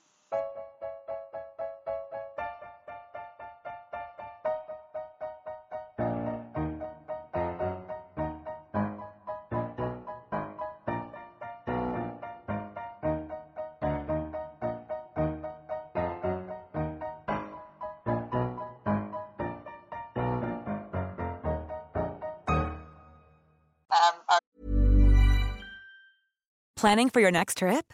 Elevate your travel style with Quince. Quince has all the jet-setting essentials you'll want for your next getaway, like European linen, premium luggage options, buttery soft Italian leather bags, and so much more. And is all priced at 50 to 80% less than similar brands. Plus, Quince only works with factories that use safe and ethical manufacturing practices. Pack your bags with high-quality essentials you'll be wearing for vacations to come with Quince. Go to quince.com/pack for free shipping and 365-day returns. I don't know whether this marks it null and void, but one of your clues was that the person had been in X-Men 1, 2, and 3. Yeah. And Stan Lee wasn't in X-Men 2. You what? What? Really? No, I'm serious. It's like one of the ones that he doesn't make an appearance in. Trust me, I've seen it enough times. Oh dear, Steve, you've been robbed. You would have got it if it wasn't for that. I'll let threw you, wasn't it? I'll let it stand. We'll just chalk it up and say, pretend it didn't happen. Yeah. Okay, sounds good. Yes. So Owen, if you want to start off with this round. Shall I start the quiz then? Okay. Okay, I'm not going to go in sort of chronological order. I'm just going to jump about and pick whichever film I fancy. So I'm going to start with, in 2000, they were in Shaft. Steve. Christian Bale? Yeah. Steve? Samuel L. Jackson. No. You going to have a guess, Carol? I'm going to say Christian Bale. It's Christian Bale. Hey! Straight away. Penis documentary, here we come. Yeah, excellent. We'll just have a rewatch. Yeah, so I don't think Steve you didn't even watch it, did you, Steve? No. No, you still not watched it. But Unbelievable. Anyway, James has obviously now won this round of the quiz, but he's not here to tell us what we've got to watch. So next time we'll tell you what we've had to watch. Yeah. Well, that's all right. It gives us a bit of a break. I'm sure we can't pick anything worse than Cutthroat Island anyway. Well, no, probably not. Yes, so we may as well go straight into what we've been watching then. And Carol, why don't you start us off with what you've been watching this week? Well, as I said to you earlier, I did watch World War Z, but I did fall asleep halfway through that, so I don't think it would be fair to give it a full-on review. I wasn't happy with what I did see. Let's just say that and move on. You've not given it its US title then. You've gone for World War Z and not Z. Yeah, because I'm British. Have you read the book? Yes, I have. Yeah. It's rubbish, isn't it? What, the book? Yeah. No, the book is great. It's not as good as the Zombie Survival Guide, in my opinion. Yes, no, that I agree with. I thought the Zombie Survival Guide was pretty good. It was very tongue-in-cheek, yeah. I just don't understand why they just didn't make a generic zombie film and just, call it something else. It would have been fine. It wouldn't have been my cup of tea, but, at least don't ruin that, because there was just so much stuff that they didn't use. Do either of you watch Honest Trailers? Yes, some of them. There's one for World War Z, which I watched immediately after the film, and it's spot on. It just at some point it just reels through all the stuff that it doesn't use from the book that would have been really good to see on the screen, and it's hilarious. I would heartily recommend it. We had the argument when the film was released and we all saw it that it would have been much better making it into a kind of Band of Brothers-esque TV program. Yeah, you could have easily done that and just have him travel around and interviewing people as he does in the book. Yeah. That would have been just fantastic. But it was just like, no, we're going to keep the title, but and the zombies, and that'll be it really. We'll just jettison the rest of it. It'll be fine. But what I have actually been watching instead then, which is kind of fitting given our main review, is I rewatched Thor: The Dark World over the weekend. Owen doesn't like it. No. I think it's not that I don't like it. I think the first, is it about a 100-minute long film? It's not too long, is it? I think the first 90 minutes are and then the final 20 minutes are quite entertaining. But it's that first bit that drags it down for me. I don't. Yeah. Overall, it's pretty crap, but the first part of it is really crap. I really enjoyed it in the cinema. I really like in the first one. I like the first one. I like all the Phase 1 films, and I really like the first one because the whole with Kenneth Branagh directing, I think it brings a whole kind of Shakespearean overtone to the whole thing, which is would not necessarily been there, and I don't think was there in the sequel. There wasn't really. I remember reading a review. I can't remember who it was, but someone said there's no scene with the gravitas where, like in the first one, Thor makes breakfast for everyone, like, and it's meant to show his humility now, and there's nothing like that and there's just so much conveyed in that one little scene, but there's nothing like that in the sequel at all. It's fine. There's nothing wrong with it. I actually watched it to see how it held up with the Winter Soldier. In comparison to the Winter Soldier in my kind of Phase 2 ranking of the film so far. Tom Hiddleston saves it, to be honest, for me. I thought he was really good in it. Yeah. But I'm quite biased. I would agree with that as well. I think if it wasn't for Tom Hiddleston, then I probably would have disliked that film even more. Yeah, I think I remember reading somewhere that they beat up his role quite a lot, and looking at it in the cold light of day, I can see why they did, definitely. It's not an awful film by any means. It's just but it's pretty kind of by the numbers, really. And I think The Winter Soldier will come in above it in my ranking of films, which we'll get onto later. Yeah. Yes. So, Owen, what have you seen? I rewatched a couple of films that I've seen not too long ago, actually, so they're quite recent rewatches. But one of them that I did watch was A Field in England, which we had this debate before, Steve, with you, me, Jerry, and James, and I think Matt got in on the debate as well when we had our end of year review. I really like A Field in England, but I seem to be like in the minority of the people who contribute to the Foul Critics website who do like it. I don't think anybody else voted for it in our end of year awards.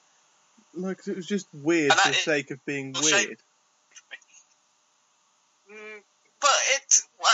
But that's kind of the point of it. They take the mushrooms, so they go on a sort of weird bender, and that's part of what it's supposed to be. It's supposed to be really weird. So I quite enjoy that aspect of it, because it also adds to the film's like visuals, which I think are brilliant. It's all shot in black and white. But it's still got this vivid sense of just outright freakishness, and I really enjoyed it. It still held up for me on a second watch. I think actually I probably even enjoyed it a bit more. The surrealist element was still there. It was still really strong, but the first time we watched it, I thought towards the end the story kind of disappears a little bit, and it just gets overtaken by these trippy scenes and these psychedelic visuals. But actually, it still has that story to it. It continues right through to the end, which, perhaps I was a bit harsh on that aspect of it the first time. But yeah, on the second watch, I still think it's really good. I still really like Ben Wheatley as a director as well. Sightseers is very popular, and rightly so. It's a very funny film. Also Kill List, which is quite divisive as well as The Field in England being quite divisive, but I quite liked Kill List as well. That was the first film of his I'd seen, but prior to that I'd already seen his series of Ideal. He directed a whole series of Ideal. I think it was season 3 or season 4. No, season 3 he did. And he just strikes me as a really good director. So I think we also pointed out in the past, he's now going to direct some or all of the Doctor Who episodes. Yes, first 2 episodes, I think it is in a new series. Yeah, so I'm not a Doctor Who fan, but I'm probably going to give it a go just because it's Ben Wheatley. I just want to see what else he can do. He's just that kind of exciting young British director at the moment. I'm kind of looking forward to seeing what he'll do with that. I do suspect I probably won't enjoy it because I don't really get on with Doctor Who stuff anyway. But yeah, Ben Wheatley is a great director, and A Field in England I still think is a very good film. And I'm just disappointed Really, I'm disappointed with you all for not voting in it for our end of year awards. You spend quite a lot of your time on here disappointed with at least one of us, so. That's true. What was the other film that you saw this week then? Oh, I rewatched The Woman in Black, the recent one with Daniel Radcliffe, which it's not great really. It's weird because there's a new Hammer horror film coming out soon that I'm really, now I've mentioned this, I'm trying to think what the new Hammer horror film is, but I can't remember what it's called. But it's these British horror films. It's a 12 rating for Woman in Black. Some of it is quite dark, you know. It's darker than I would have thought would make it into a 12 rated film. But it's all misconception. There's the misdirection, rather, not misconception, blimey. Misdirection, so you've got him looking in a mirror and, oh no, it's a crow. And there's something standing over there. Is it a woman? Oh no, it's just a fucking coat on the table or something. It's pretty bland, I think. It's one of these that I know some people who've seen it in the theatre, and they said when you see it in the theatre, it is terrifying. Yes. And I can imagine it would be. Have you seen it in the theatre, Carol? Yes, and that's why the film, the 12A rating for the film really puts me off. I've seen it in the theatre and I've read the book, and I can't anything with a 12A rating coming close to either of those experiences, which is why I don't really want to kind of watch the film and kind of have it nullified by that. Yeah, well, it is very tame, and those scares that probably do work in a theatre. I can imagine if someone's just standing right behind you or something you haven't noticed, that would kind of freak you out a little bit. Or the atmosphere. I've heard that there's a bit with a rocking chair, which is supposed to be quite scary. But in the film, it's a nothing scene. It's not scary. It's well made for a film. It's just not scary. It's going for all cheap scares, and they don't really pull it off very well. But the acting in it is alright. It's the Harry Potter generation, is it not? Really, it's kind of getting a younger demographic into that sort of thing, which is why Daniel Radcliffe in the first place, because he's pretty young really to be playing that role. Yeah, possibly. Although he does keep trying to distance himself from it now with all his acting choices. He was in another theatre thing, wasn't he? Not long after the last Harry Potter film, where he stripped down to his birthday suit, and that was supposed to be him growing up and maturing from the Harry Potter series. But he struggles to escape it, I think. Yeah, I can't help but think, just the cynic in me just can't help but put in there to get the Harry Potter audience into a Hammer, because that was what relaunched Hammer, really, wasn't it? Was that film? Yeah. An enormous success. So, they're obviously doing something right. But, something about the whole thing just doesn't sit right with me. But, that's just me. Yeah. So, I mean, those are the two that I rewatched in this past week. Of the two, obviously, as you can tell, I much prefer Field in England. So. Okay, well, I watched, in preparation for the new releases this week, I watched the most recent Muppets movie, as well as the first Captain America film, and not the made-for-TV movie that I saw 20 minutes of on 5-Star or something a couple of months ago. That was terrible. I don't know what all that was about. No, but the first kind of Marvel Disney one and Avengers Assemble, but they've been spoken about long enough, so I don't really need to go back into that. But I watched The Purge as well, which was released last year, horror thriller starring Ethan Hawke, set about 10 years from now, I think it is, so kind of near future, and for 12 hours on one night of the year in America, all crime is legal with a couple of exceptions, so you can kill people and rob stuff, and there's no emergency services. You can do what you like. It's an interesting premise, and it's quite a good premise. It had the potential to be quite a good film. It's about a family who they lock themselves in for the purge because they don't want to take part in it, so they just kind of lock themselves in their house behind a high security gates and defences. But the son lets in somebody who's trying to escape people, and then the people chasing him try and get into the house as well, and it all kicks off from there. and it's just a bit disappointing, really. You never really kind of root for anyone in the film or want anyone to survive or really care for any characters, and the plot's just a bit dull. I mean, I don't really know what more to say about it. It just kind of plods along and then peters out towards. There's a bit of a twist at the end, which is quite good, but between the start and the end, it just kind of plods along at a slow pace. Is a bit by the books and a bit predictable and a bit boring from what could be quite an interesting premise for a film. Yeah, I seem to remember, like, within a week of it coming out, there were a lot of people saying, "Oh, it's brilliant," and it's really quite scary and tense. And then as time went on and more people saw it, and lots of people kind of illegally download it and review it, of course, the reviews tended to be a lot less positive. Because when it came out, I thought it sounded like an interesting premise, and I would have gone to see it if I could have gone at the time. It wasn't showing it me. So I was a bit disappointed to miss out on it at first because of, these positive reviews that were coming out. But from the way you've described it and the things I can remember people saying about it, I'm kind of not that bothered anymore that I missed it. It seems like it was, like you said, just a bit of a nothing film, really. It has got a bit of a wasted chance. It did do quite well, though, at the box office, and it has got a sequel coming out this year called The Purge Anarchy, I think. Which is obviously going to be based around the same idea with different central characters. But so it's obviously something went right for them to be doing that, but I don't really know what. Fair enough. Well, that's all for what we've been watching. We'll have a quick break, and then we'll be back with our new release reviews. Yes, so new release reviews then, featuring The Raid 2, very briefly, Muppets Most Wanted, and Captain America: The Winter Soldier, which will have a spoiler alert at the end of the podcast for those who have already seen it. Owen has seen The Raid 2 already. Carol could have gone and seen it, but decided to do a film podcast instead.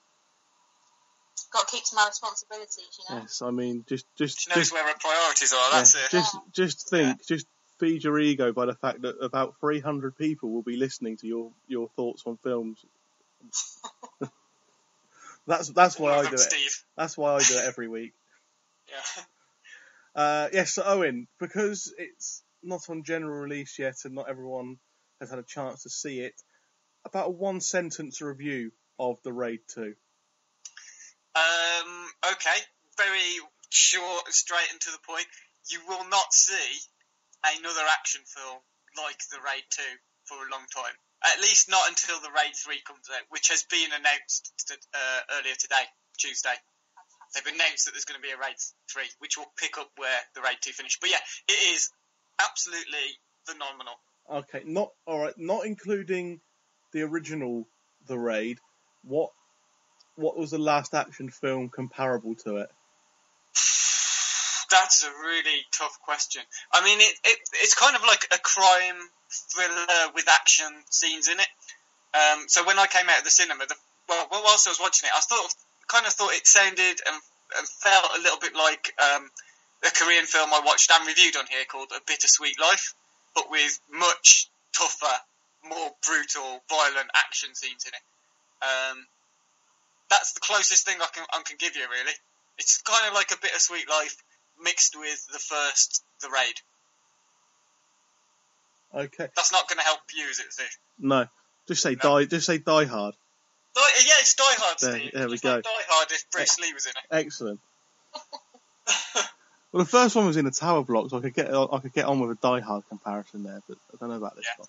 Anyway, this is Die Hard 3 with Bruce Lee. Right. Okay. Yeah. Makes sense now. Okay. First new release we're going to review is Muppets Most Wanted, the follow-up to the 2011, I think, return of the Muppets to the big screen. Here's a clip. Exactly what are we doing today? I am doing my job. All we need to do is look at the map with the blinky lights and wait. This is how it is done here in Europe. In America, we use 3D satellite LED displays, not cardboard with Christmas lights stuck through it. A blinky light! See, it's blinking. Let's go. What is this? A toy? This is my car, Le Maximum. It is illegal now in most of the EU for its massive size. It's so needlessly spacious, I feel guilty. I hate Europe. Yes, that was a clip of Muppets Most Wanted. Owen was banned by me from seeing this because he's a terminal misery. But me and Carol have seen Muppets Most Wanted. I'm assuming, Carol, you saw the last one that was in the cinema as well. I did, but I didn't see it in the cinema. I saw it at home. Yeah. And I think that made a huge difference because I obviously have seen this one in the cinema. And I think it just made a tremendous difference to how I felt about the film because I enjoyed not the first Muppet film, obviously, but I enjoyed the last Muppet film. The Muppet reboot. The Muppets Reloaded. But I didn't enjoy it as much as maybe I was expecting to. But this one, I really enjoyed.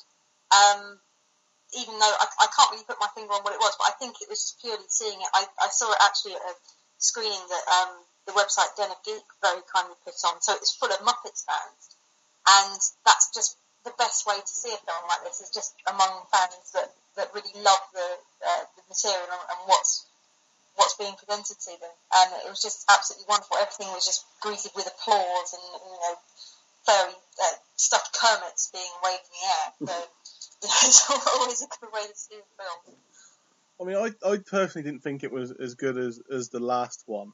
I found the Muppets Reloaded a lot more enjoyable and a lot more fun and more and funnier as well. And I found this one not quite as good, but still enjoyable, but slower starting. It took a while to get going for me, and it certainly had its problems. Ricky Gervais being the biggest one for me, because he wasn't as annoying as I thought he was going to be. Actually, I'm not the biggest fan of Ricky Gervais, but considering he was in it that much, he was bearable. Really. It wasn't really him being annoying that was the problem. He just seemed to not know how to act in it, which is strange because he's obviously done a lot of acting, and his TV acting is generally pretty good. I mean, he's very good as David Brent. He's very good as Andy Millman in Extras. I like Derek, despite people, kind of criticising it. But in this one, he kind of like when you get a stand-up comedian who does a film or a sitcom, and you can tell that they're not really an actor, but so they're not. He just felt like that to me. He just didn't feel like an actor. It just felt a bit kind of wooden from him, and I can never get Brent out of my mind when I see him on screen acting anyway. So well, it doesn't help that he does the dance halfway through as well, does it? No. Which is a bit of a cringy moment, to be honest. But I think altogether it was fine. I won't remember it in a couple of weeks' time, undoubtedly. No. But there's a couple of way past the time for a couple of hours. I can see people have been really looking forward to it, being a bit upset. Some of the cameos are a bit. I know cameos and kind of celebrity appearances are a big part of the Muppets, from their TV show to all their movies and everything. But there's a few here that just didn't hit the right note. Like I thought P Diddy's one was quite good, but Usher's one was pretty bad. I actually thought it was the other way around. At least there was a sight gag related to Usher that P Diddy was just kind of completely superfluous. I did like Ray Liotta though. I just found, and Danny Trejo, I just found that completely ridiculous. Yeah. And it was just hilarious watching all these 5-year-olds laugh along to Danny Trejo and knowing what he's done in his career and where he's been was just added an extra layer of humour for me. I think probably the best, or one of the best bits of me was Sam Eagle and Ty Burrell's characters, the CIA and the Interpol agents. Yes, absolutely. I think it was a real shame that they actually gave away quite a lot of that in the trailer. because there's a bit, the bit with the badges is in the trailer, and I think that would have been hilarious if we'd been seeing it for the first time. But as it was, I've seen it quite a few times now. It wasn't quite as funny as it could have been, but I could have quite happily sat for a whole film watching those two together, definitely. And I think one of the other problems for me was that the human characters in it, not the Muppet characters, the actual human, weren't kind of as good or as kind of, well, not as good really as the ones in the last one played by Jason Segels and Amy Adams. Yeah, I think I really like Tina Fey anyway, so I like pretty much anything she's in. So she's always going to kind of hit the spot. I thought she was really funny. And that is actually something that they address, isn't it, with Rizzo's line in one of the songs where he comes along and says, "No one ever takes notice of the second tier Muppet." Yeah. The problem with the film is it's actually pre-addressing all of the criticisms that are going to be levelled at it, because the first song is a song about sequels and how they're never as good. Yeah. And obviously it turns out to be the case. It's almost like they're kind of doing it as a nod and a wink. You'd like to think they were that clever, but I'm not entirely sure. But it's definitely worth seeing, especially if you're a fan of the Muppets. Yeah, definitely. I think that's what James has said as well, isn't it? He sent in his thoughts to us. Have you got a copy of them there, Steve? Do you want to read it out, or should I do it? He said a lot better than certain people had led him to believe. Said it's had some brilliant moments, including everything Ty Burrell and Sam the Eagle did. But a few of the jokes and cameos fell flat, especially when you realise that millions have died in Russian gulags over the years. Bit dark for a kids' film, not a patch on the Muppets, but what is? I think he's gone a bit over the top with the gulags thing. Quickly, frankly. I think he's just. I think he's gone a bit. He's gone a bit PC, gone mad there. I think it's definitely worth a watch, and it's definitely worth a watch if you can go. Don't be afraid to go when it's going to be really busy, because I think that's when you're going to have the best time. Yeah.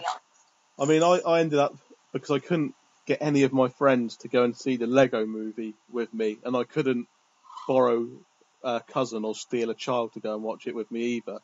So I ended up going on my own and watching it in a cinema packed full of kids, and I think it was probably half term as well, but it was probably better there because the kids in there were enjoying it immensely. Probably a similar thing if you went to a packed screening of Muppets Most Wanted.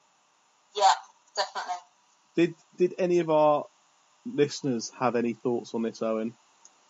I think we had a couple of thoughts. Let me just see if I can find them. This is how unprepared I am. I mentioned this at the start, and then I forgot to bloody look them up. What have we got? We had Duke said Gervais didn't win me over, but that didn't matter because Muppets Most Wanted was full of belly laughs. Go and see it so they make more. He seems very impressed with it. But I know Duke was a fan of the first Muppets film as well.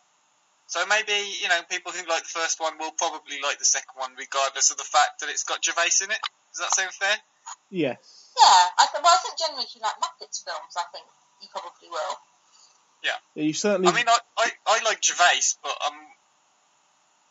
again, I mean, it's not something that's made me want to go and see the Muppets, even if I wasn't banned by Steve. You'll like Muppets Most Wanted in spite of Gervais more than because of Gervais. I see. Okay. But yeah, that was it. That was all our reaction for Muppets. Very poor response compared to the amount of replies we got on Captain America. Yes. Yes, on to Captain America, the Winter Soldier. The next film in Marvel's Phase 2 leading up to Avengers Age of Ultron, starring Chris Evans as Steve Rogers, Captain America. Here's a clip. I work 40 floors away, and it takes a hijacking for you to visit.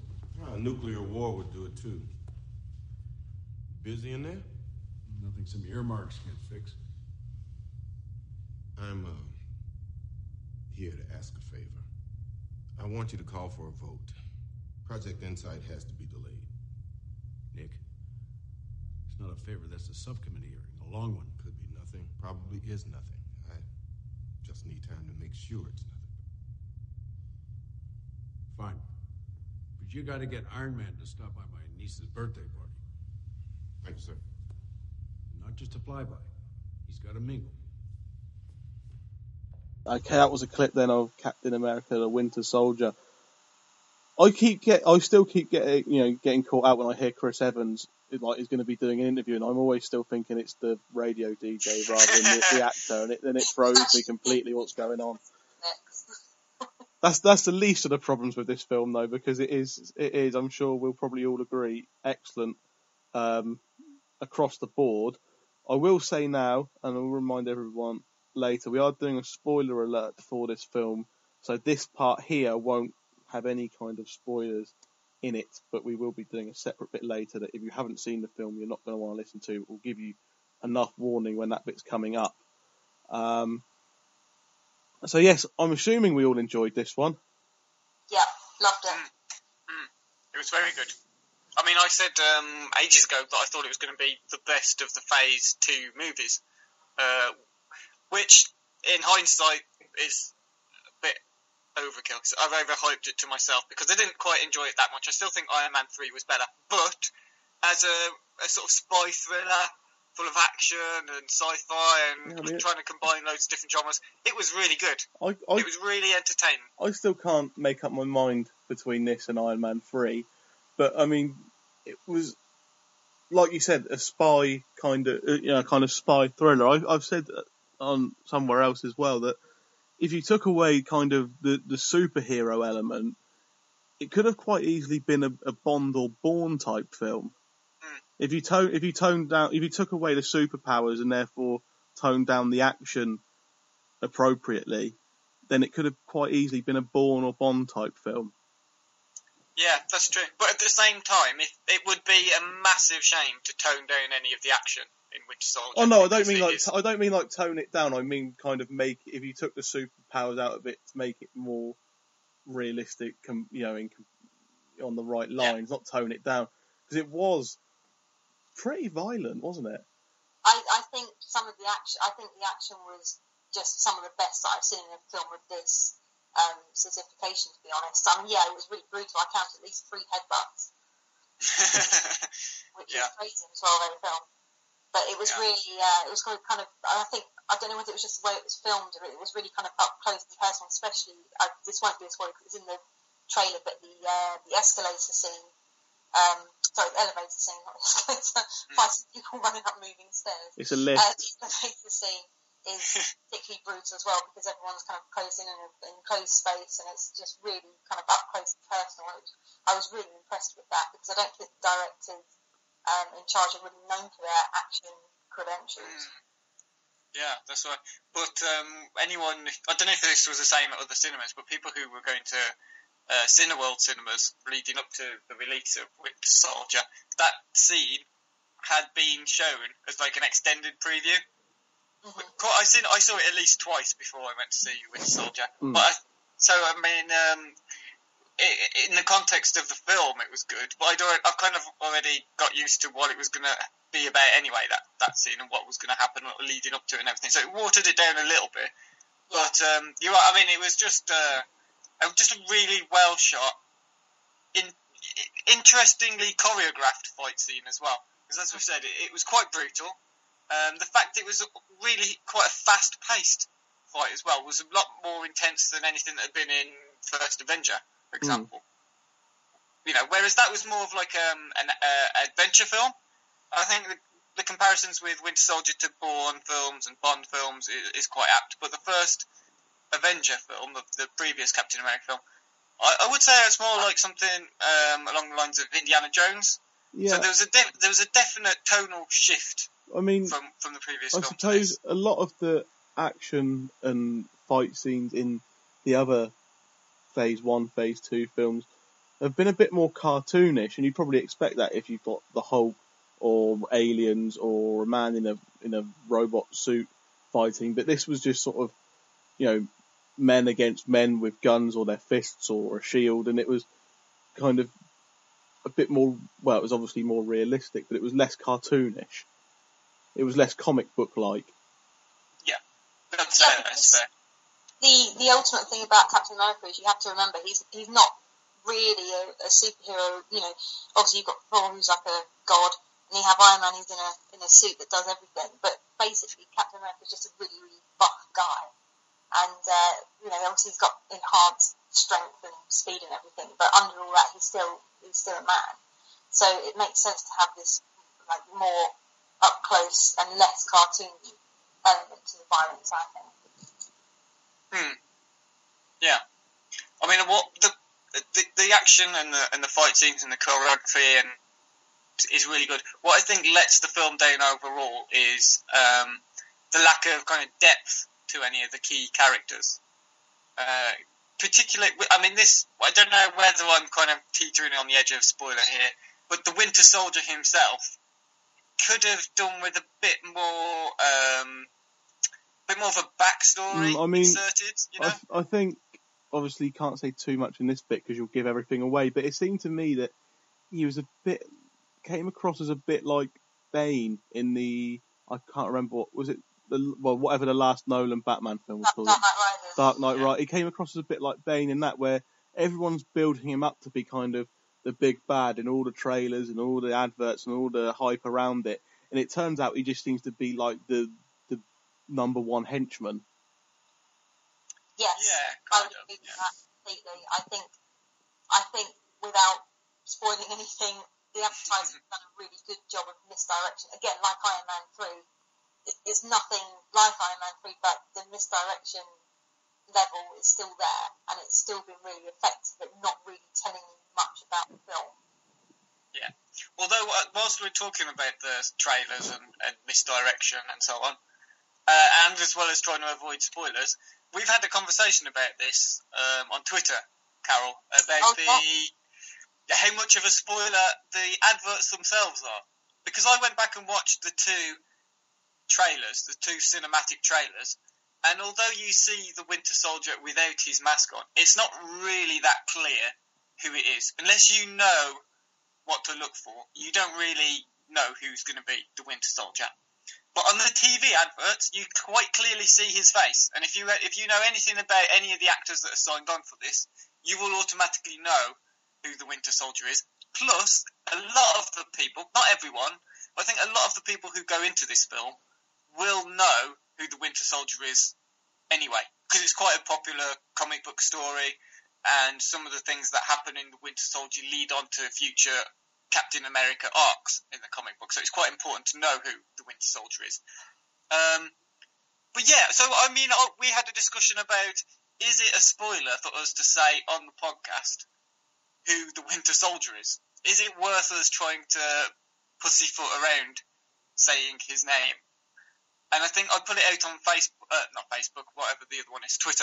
I put it out on Twitter and said to people, is it going to be a spoiler if we talk about it? And most people said yes. They think if we say his name, it's a spoiler. But are you still of that opinion?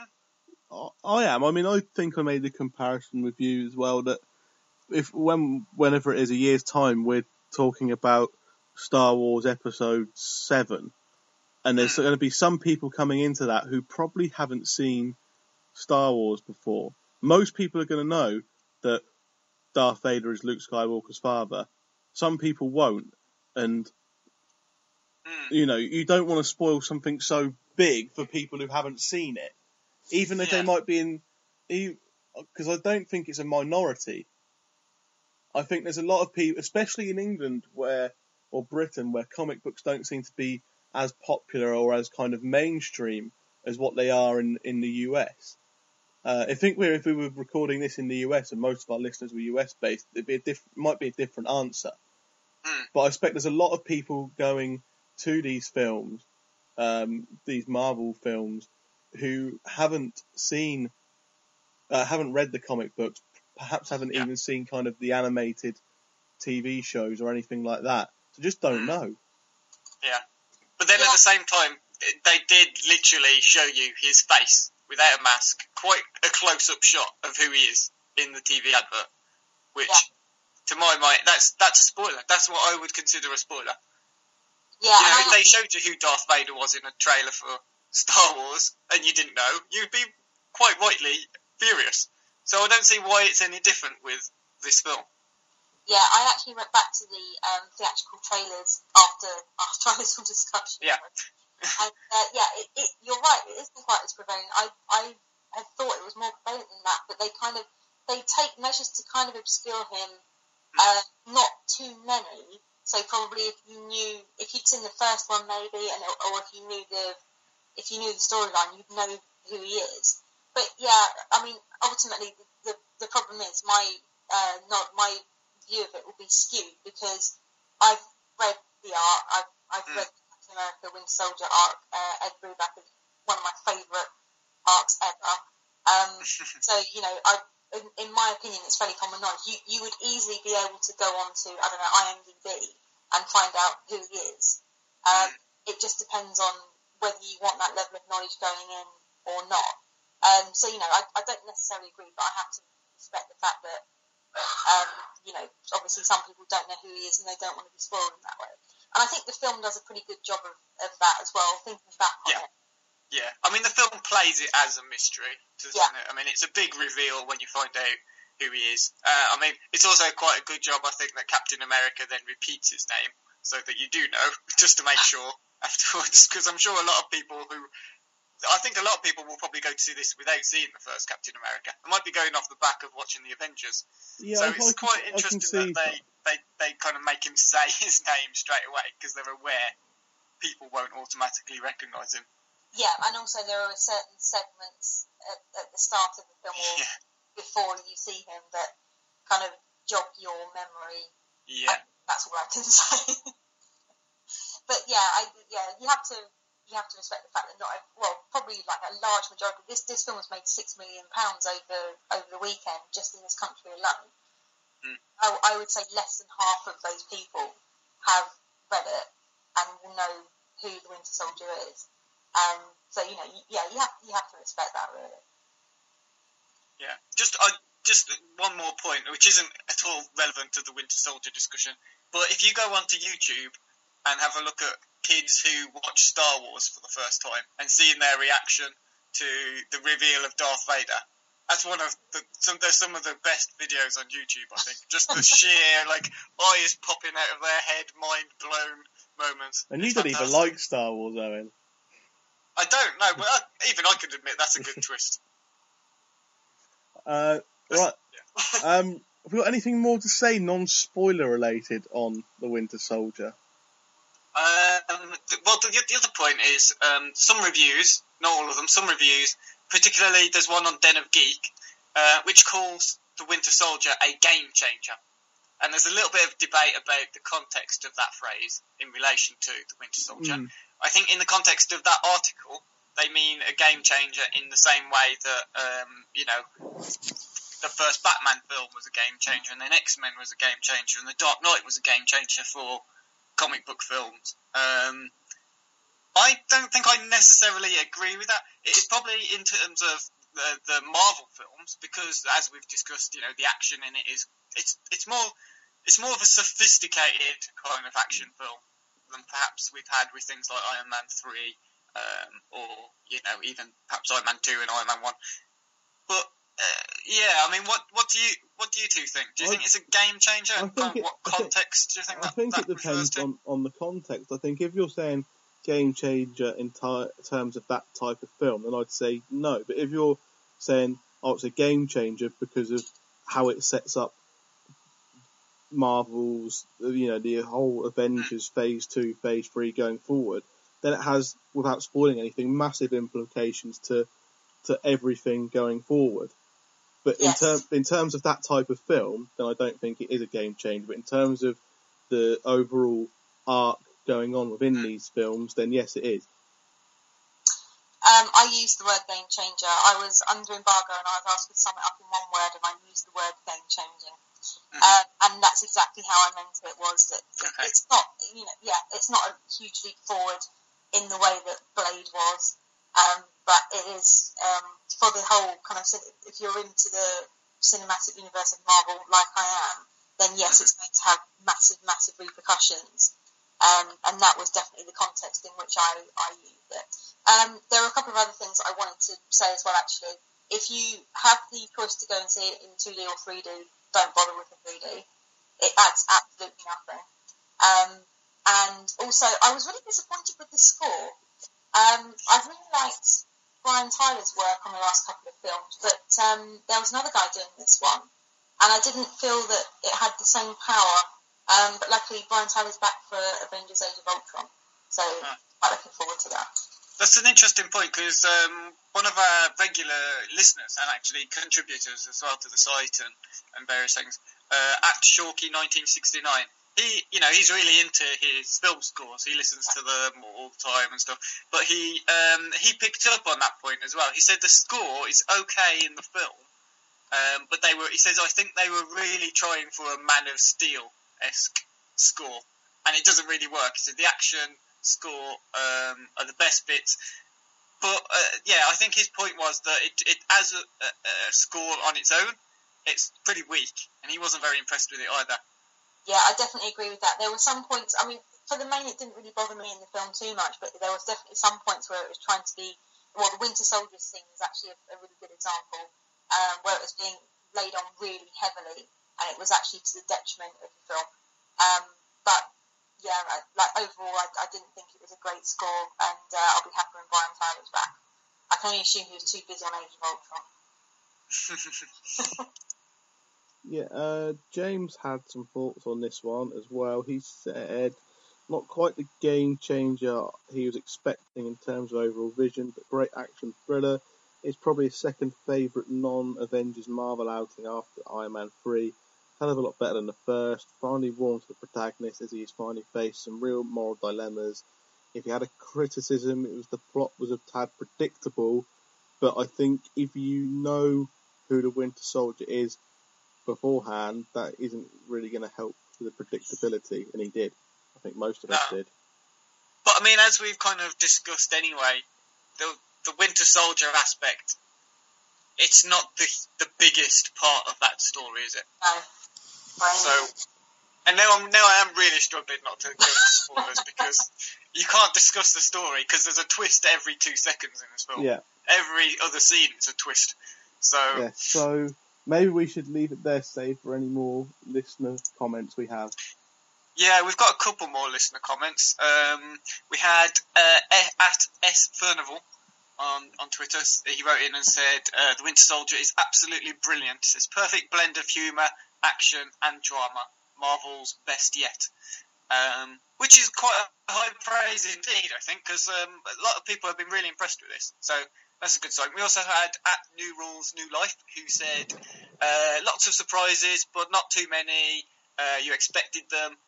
The directors clearly hate cars, which I think is quite a fitting point. They do destroy an awful lot of cars in that film. That is true. Yeah. So, I mean, it seems to be the general consensus was it was a good film. Some people really, really loved it. And I don't blame them. I think it was quite an entertaining film as well. Okay. So, like we said, we will have spoiler alert for that coming up shortly after we've done some recommendations. So, obviously, if you have seen the film, or perhaps even if you know kind of the whole, Winter Soldier arc from the comic books, listen on, but certainly don't if you don't want anything spoiled. But before that, we've got a couple of things. First of all, recommendations for the week ahead. I'm going to start off with television Monday late afternoon, film 4, Terry Gilliam's Time Bandits. Oh, wow. Carol. So, if James was here, James would be absolutely gushing over that, I'm sure, because I think he really likes Terry Gilliam. Yes, he's definitely a big fan. Yeah. Carol, what have you got to recommend for people? I would recommend a film that's on UK Netflix. I saw it at London Film Festival, I think 2 years ago, called Robot and Frank. I don't know how long it's been on Netflix, but I only noticed it for the first time the other day. It's essentially Skeletor from He-Man is getting old, and he has a robot friend. It's a really Yeah, that was my synopsis. That's great. You can't just read that out of the IMDb profile, did you? It's a really sweet film. It's a really, I remember saying to James a while ago, it was a perfect Sunday afternoon film. It is essentially about a man who's getting, an elderly man, who's basically exhibiting the first stage of dementia. His kids give him a robot, like a house robot, to look after him. But he instead decides to go back to his previous job of robbing houses with this robot as his cohort. And it's really sweet. It's really kind of funny, and I definitely recommend it for anyone who likes kind of light-hearted comedy, and it's got a bit of a punch at the end, a bit of a twist. Okay, and Owen? I'm also picking a film that's on TV, but it's on Thursday at 10:45 p.m. on Film 4. It's David Cronenberg's A History of Violence, which is a brilliant film starring Viggo Mortensen amongst others, and he's brilliant in it. It's shot brilliantly. Probably my favourite Cronenberg film. Absolutely worth recording and watching, or if you really want to stay up and watch it, you can, obviously. But it's on quite late, I think. It's quite a long film as well. It's about 2 hours. But yeah, 10:45 p.m. on Film 4 on Thursday. Okay. And just one other thing before we finish this main section. James has emailed in live the film that we have to watch for losing the quiz, and it is Movie 43. I fear that I've started us on this path of Cutthroat Island of making us watch awful films that we're not going to like. It was your fault.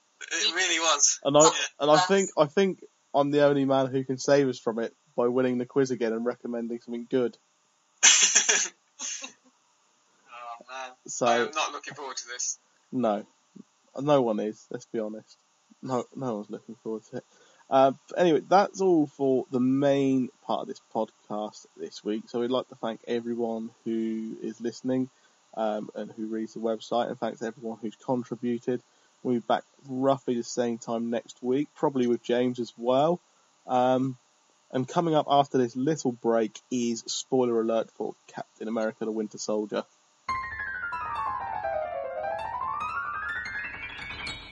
So spoiler alert for Captain America: The Winter Soldier. Do not listen to this if you do not want the film spoiled and some points from possibly the whole Marvel Cinematic Universe and comic book spoiled for you that might come up in future films. We don't want a repeat of what one of our listeners had for Iron Man 3. Yes. The absolute fool. Naming no names. No. Yeah. Should have known better, really. So yes, don't listen on if you don't want this to be, don't want the film and everything to be spoiled. But if you've seen the film and know the comics, and that, it might be worth listening on because it will probably be quite good and quite fun. This bit. Yeah. Do we get to rip into it now, or do we just go into full on praise? Well, let's kind of start with what we were beating around the bush at in the main part of the podcast. The Winter Soldier is one of there we go. Yeah. Yes, Captain America's best friend. From 60, 70 years ago. Yes, from World War II, who has been enhanced in I suppose a similar manner to Captain America, but been brainwashed and made bad. Yeah, and has a robot arm. Yeah, he's got a cyborg arm. That's right. Yes, so that's that bit dealt with. All that fuss. Yes, I mean, what does the outcome of this film mean for the Marvel Cinematic Universe, as it's been termed, as a whole now? Because obviously S.H.I.E.L.D. has been disbanded. We don't know what that means yet for Agents of S.H.I.E.L.D., the TV show. Obviously, Nick Fury has now not got his job as director of S.H.I.E.L.D. because they don't exist. Or his eye patch. No more eye patch. No. That's the crucial change in his character. That was a very clever little twist as well, wasn't it? What, with his death and then non-death? No, with his eye, you know. Oh yeah, that was his big character change in the film as well, pivotal. Yeah. Oh, are you seriously telling me that you didn't think he was going to come back to life? I knew he was coming. I knew he was coming back to life, but I didn't see the bit where he said to Pierce, "Yeah, you didn't scan the eye under the eye patch, did you?" So he didn't block that one off the system. That didn't make sense at all. Just not at all. Yeah. There's no retina, but you know. There's no retina, yeah. And as if they would scan his bad eye in the first place, so it was in the system. Maybe it's not a retina they were scanning, and maybe they scanned it when it was good, and it is still something there that they're scanning, even though it's bad. But it's completely clouded over. You wouldn't be able to get the same scan. It's a bloody film about a comic book. This is I hate that on. Yeah. I mean, his death and then subsequent resurrection, I suppose. Yeah, come on, who didn't know that was going to happen? No, that was... If you didn't see that coming, then you're an idiot, quite frankly. Let's be honest. Yeah. There were more twists in this film than Mission Impossible 2, wasn't there? The whole thing had the air of John Woo about it.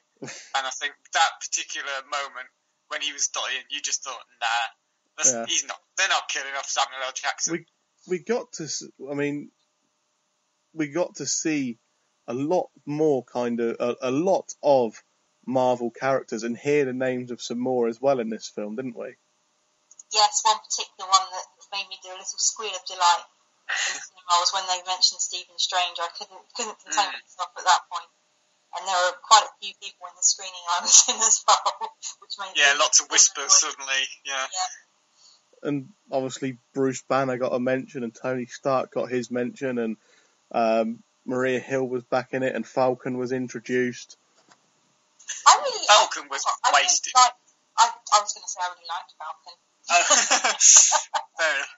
No, I just thought he was there to just smile and kind of tug off Rogers for the entire film. Did anyone else think, you know, the bit towards the end where he was, I can't remember the character's name, but he was kind of the lead person of the S.H.I.E.L.D. team that was going around trying to kill Captain America. And there was a bit right towards the end where you saw... Sorry? That's Crossbones. Yeah, that's the one. And towards the end, you saw him and Falcon go to punch each other at the same time. It just reminded me of Rocky and Apollo Creed. Yeah. I don't know if that was deliberate or not, but you just saw them throw a punch at each other at the same time, and then the scene cut. And I just thought, that's Rocky.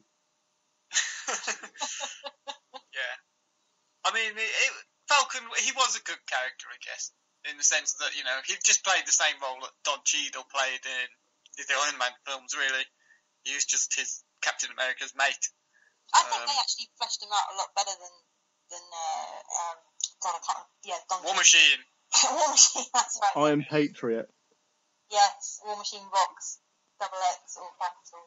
I think they fleshed him out a lot better than they had done.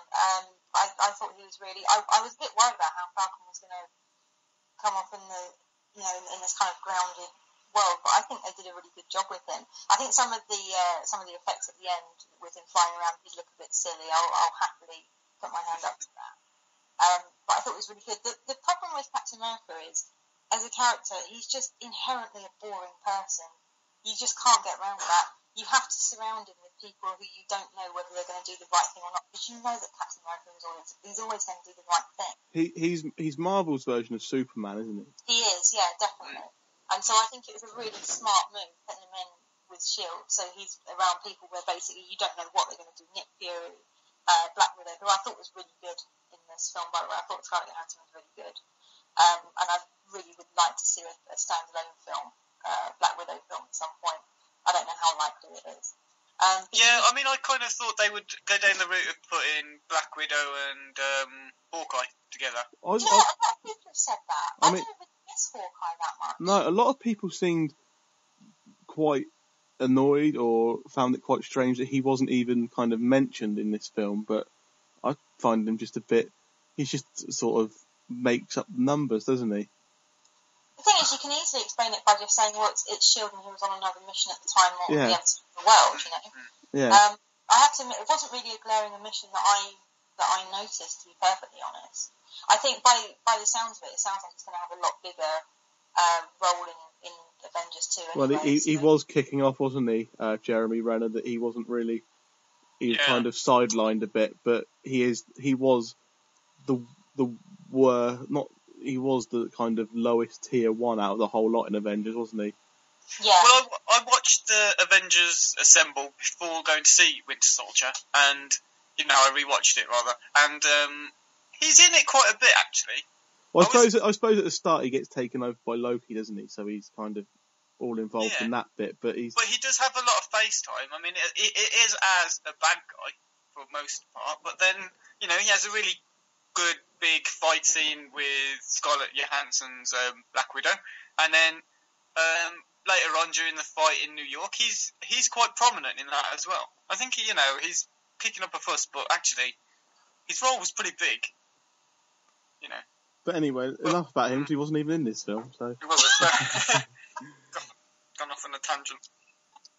But no, I mean, what does this kind of film mean going forward for the whole universe? Which was the question I posed at the start, and we've not yet even touched on, I suppose.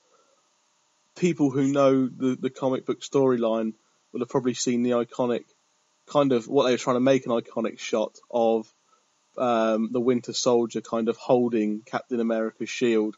And with news that Chris Evans has come out with lately saying he doesn't really want to carry on past Avengers 3, that's kind of quite relevant, I think. Well, I think be posturing for a new contract. Well, yeah, he could be, but it also kind of leads in quite nicely to what would happen if he wasn't just posturing, if he did want to go and do something else. Can I just check, did everyone stay past the credits? Yes. To the end of the credits? Okay. Yes.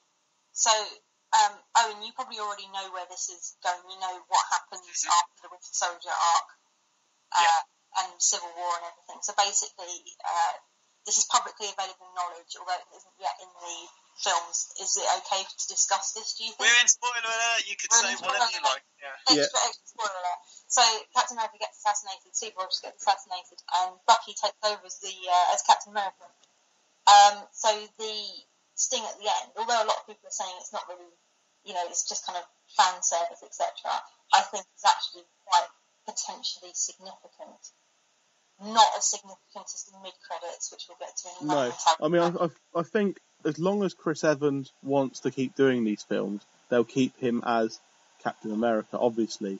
But there is certainly now scope, whether he leaves or whether it is part of a partial storyline, to have Bucky or the Winter Soldier, whatever, come in as Captain America, either in the long term or the short term. Well, the most exciting thing about that is that there's potentially, if they're looking to get that done, then they'd have to do Civil War as Avengers 3, which is quite an exciting prospect. But isn't Civil War, for people who don't know, is a really, it's one of the best Marvel crossovers with the comics. It pits most of the heroes against other heroes. I've read about it. They have to give their names to the government. Some of them want to keep their secret identities. And it's really good at putting Captain America in a really quite awkward position. And he's one of the prominent characters in Civil War. So as Carol says, to get that onto the screen, into the Marvel Cinematic Universe, is pretty much the biggest story they could fit in there.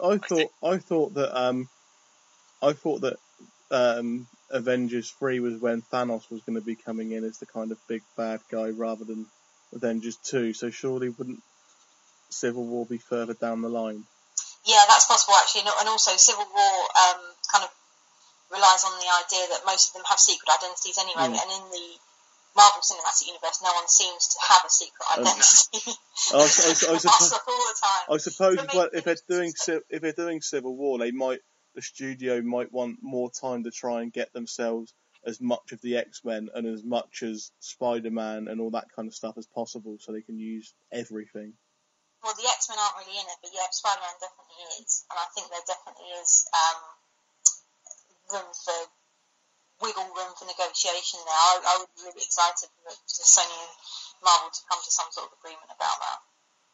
Although, from these Amazing Spider-Man 2 trailers anyway, it looks like they're skipping large parts of Spider-Man's history and stuff just to make, which I haven't got a problem with. It's a film. It doesn't have to be literally what's in the comics. But, things like having Harry as Green Goblin and things like that. There's no reason really why they can't do Death of Captain America before Civil War if they really wanted to. You could work it around that way. Well, there was meant to be in Avengers, but they couldn't get things sorted out in time. There was meant to be a shot of the Oscorp building, I've heard. I heard there was meant to be... It was from Joss Whedon himself that said it, actually. I heard there was meant to be an actual cameo from Spider-Man, but it didn't happen for whatever reason. But they're talking about it for Avengers 2. Both studios are talking about it because I think Sony have realised how kind of big it would be for them, even if they've, if they can throw in Spider-Man into Avengers, more people will probably go and watch Spider-Man. Yeah, definitely. They can't lose. They may as well go for it. They're not going to sell him back because Sony are in quite big trouble at the moment, and these films are the only thing that's really keeping them afloat. Well, that quite nicely ties into the other stinger, Quicksilver and Scarlet Witch, who we see. And they are in the X-Men film. Yes, well, I mean, so I don't read comics, but what I've done is to keep myself au fait with what all the characters are about, is read kind of the character bios and storylines on Wikipedia to kind of keep up what's going on. So someone who actually reads comics and knows about these things, tell us who Quicksilver and Scarlet Witch actually are in comic books in general. They're Magneto's children. Magneto is a mutant. Obviously, Magneto is part of the X-Men series of films, nothing to do with the Marvel Cinematic Universe, and I don't think they've even got the rights to use that character. No, I don't think they can. Well, the Disney branch of Marvel, I don't think are even allowed to use the term mutant. Mutant, yeah. So as far as Quicksilver and Scarlet Witch are concerned, they either have to leave how they've got their powers ambiguous, or they have to come up with some other way of getting them that isn't them being mutants. Well, I got the impression from the scene that we saw that Hydra are obviously still very active, and they've got Loki's scepter, and that's probably the mind gem, but we'll come back to that.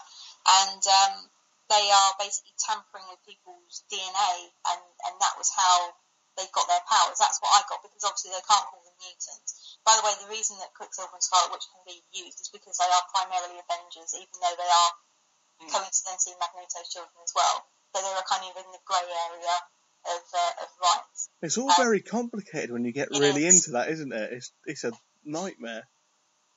It is. If only Marvel hadn't gone nearly bankrupt. Yeah.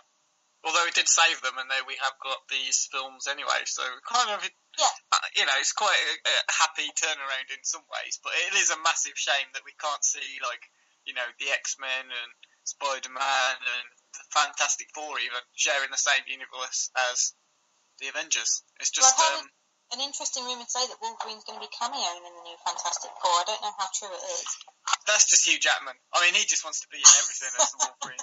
I'm fair play to him. He seems to genuinely love playing that character, which is really refreshing, and it never seems like he's trying to haggle for better contracts all the time. He just likes playing that character, which is great. Yeah, definitely. Well, it basically made him, and I really enjoy him being Wolverine. I think he's great, and I'll be sad when he does have to give it up. Yeah, that will be very sad. Especially if they try and bring his son into it, who's a really shit character in the comics. That's just my opinion. But I think actually seeing Quicksilver in that in the mid-credit scene at the end of Winter Soldier just kind of hammered home. Then you go and watch the trailer for the Days of Future Past, and you think, what are they doing with Quicksilver there? I'm not entirely sure. Yeah. It's going to a roller disco.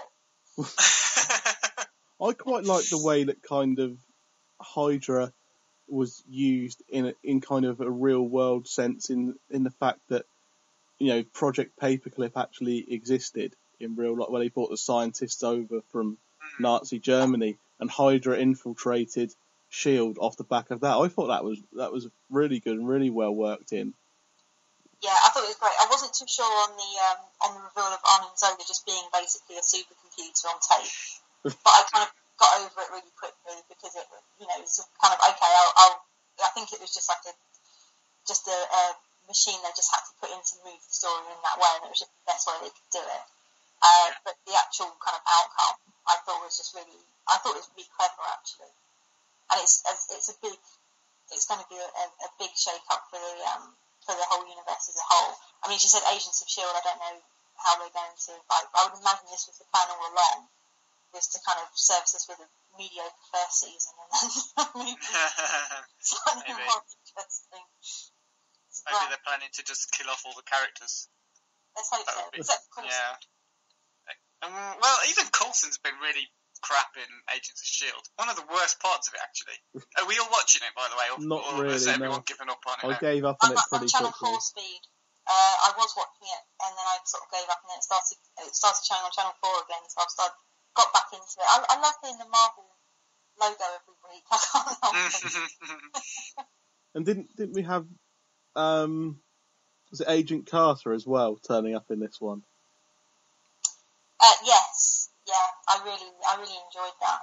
I really liked the one shot they did with her on with Iron Man 3. I think it was Iron Man 3.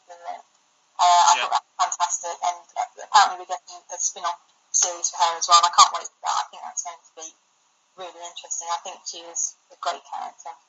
Is she part of these Netflix TV series that? I say a TV series. Netflix are doing these Marvel series. Is that what she's going to have, or is it? No, I don't think so. I think those are the more adult skewed ones. So that's Punisher and Luke Cage and Daredevil, someone else who I can't think of right now. Yeah, it's a female character. I can't remember which one, but it's definitely is it Luke Cage, Daredevil, and a couple of others. I thought they might have done like an older thing with Carter in it, but oh well, that's a shame. It'd be really interesting to see how that feeds in, because in her one shot she's revealed as being one of the co-founders of S.H.I.E.L.D. So with the revelations, it's kind of interesting to see where they go with that, and how much did she know anything? Was she involved in the Hydra business? What about Agent 13 then? Which was Emily Van Camp's character. Yeah. Sharon Carter. Who I was speaking to someone on Twitter who'd seen an unfinished version in February, and she was explicitly called Sharon there. And she wasn't in the film. I thought I'd missed it, but when you go to IMDb, she's listed as Agent 13 Sharon Carter, and I thought I'd missed it, but apparently I hadn't. Someone actually says to her in this version that the person I was speaking to had seen, "Oh, good shot, Agent Carter," or Sharon Carter, when she's at the firing range. But they cut that, which is really bizarre. But I thought it was good, but I think they definitely could have done with leaving that in just as a little kind of nod, because she's quite important in the whole art. Yeah. I think that really kind of brings this bit to an end. Not much more we can say, is there? I think we've spoiled everything. This film doesn't really link directly into Guardians of the Galaxy, does it? No, not at all. Although seeing the trailer on the big screen for the first time before this film was very good. Yeah, I definitely got a big reaction in the screening I was in. Very excited about that.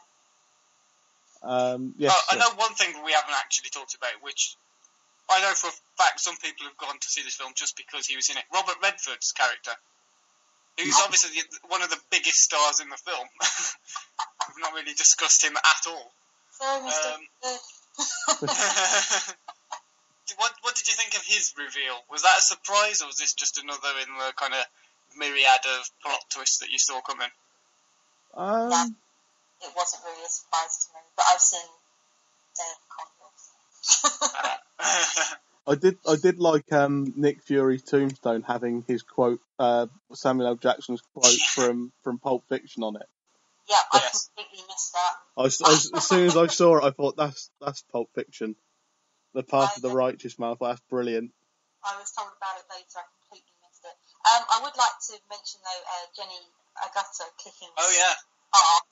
That was fantastic, and that got a big round of applause where I was. And there was actually kind of a groan when it was revealed to be Scarlett Johansson. Yeah, I didn't think that it was going to be Scarlett Johansson at first, Black Widow. I thought it was actually going to be that, and it was, she had some kind of, combat training. Yeah, she had some kind. She's on the council. Yeah, she had some kind of combat training, and it was actually her just doing it, getting just fed up with what's going on and taking action. I didn't actually think it was going to be Scarlett Johansson or Black Widow until it was actually revealed. It was another Mission Impossible 2 moment, though, wasn't it? Wearing a fake mask. Yeah, I thought for a minute everyone was going to be at it. There was going to be fake masks everywhere. Yeah, Thor was going to be standing behind her, and unfortunately not. Apparently, I wasn't quick enough to spot this in the cinema. When the targeting computer came on, before it was kind of changed, and it had the millions of targets, apparently there was, if you freeze frame it, I don't know how people have done that where it's just in the cinema, but it's got quite important, locate like Stark Towers and things like that, and there's really relevant names in that scene, but I didn't catch any. That was something I immediately said was going to reward when it comes out on Blu-ray. You'll be able to go through and freeze frame, and you'll be able to spot just so many relevant names in there, just because they can, really. Yeah. A bit like Captain America's Notebook at the start. The 1966 World Cup final. That was just bizarre. And it made more sense once I realised it was location specific. Yeah, they did a UK specific one, How is that bothered that England won the World Cup? Because haven't they done that for Avengers Age of Ultron? They've sort of done a poll for what British TV show should be in like the British release. And it was that was meant to be Winter Soldier. Was it? Yeah. I thought it was for Avengers. It sounded like it was going to be he was going to be flicking through TV channels or something. Yeah, but it sounds like it didn't make it in. So I remember there was it was like Downton Abbey, Doctor Who, I think like Corrie as well. Oh yeah, I remember that. Yeah. Yeah, it was something that I thought about because obviously like the 3 films in Phase 2 at the moment have been really anglophilic, with Thor destroying Greenwich and Croydon getting a shout out in Iron Man 3. And yeah, I was really kind of disappointed not to see that, but then I guess they made up for it. Anyway, Fury as well at the end, didn't he? He went off to London. He said he was going to London. Yes. Interesting. Yeah, maybe they're going to introduce Captain Britain. Oh wow. That would be quite cool, actually. Anyway, I think that's all we can say really for this spoiler for the Winter Soldier. So thanks for everyone who's listened to the podcast once again. 1 hour 20 minutes. We usually do it this long without a spoiler alert. So I think James wittering on definitely drags the time on a bit. But yes, thanks everyone for listening, and we'll be back next week.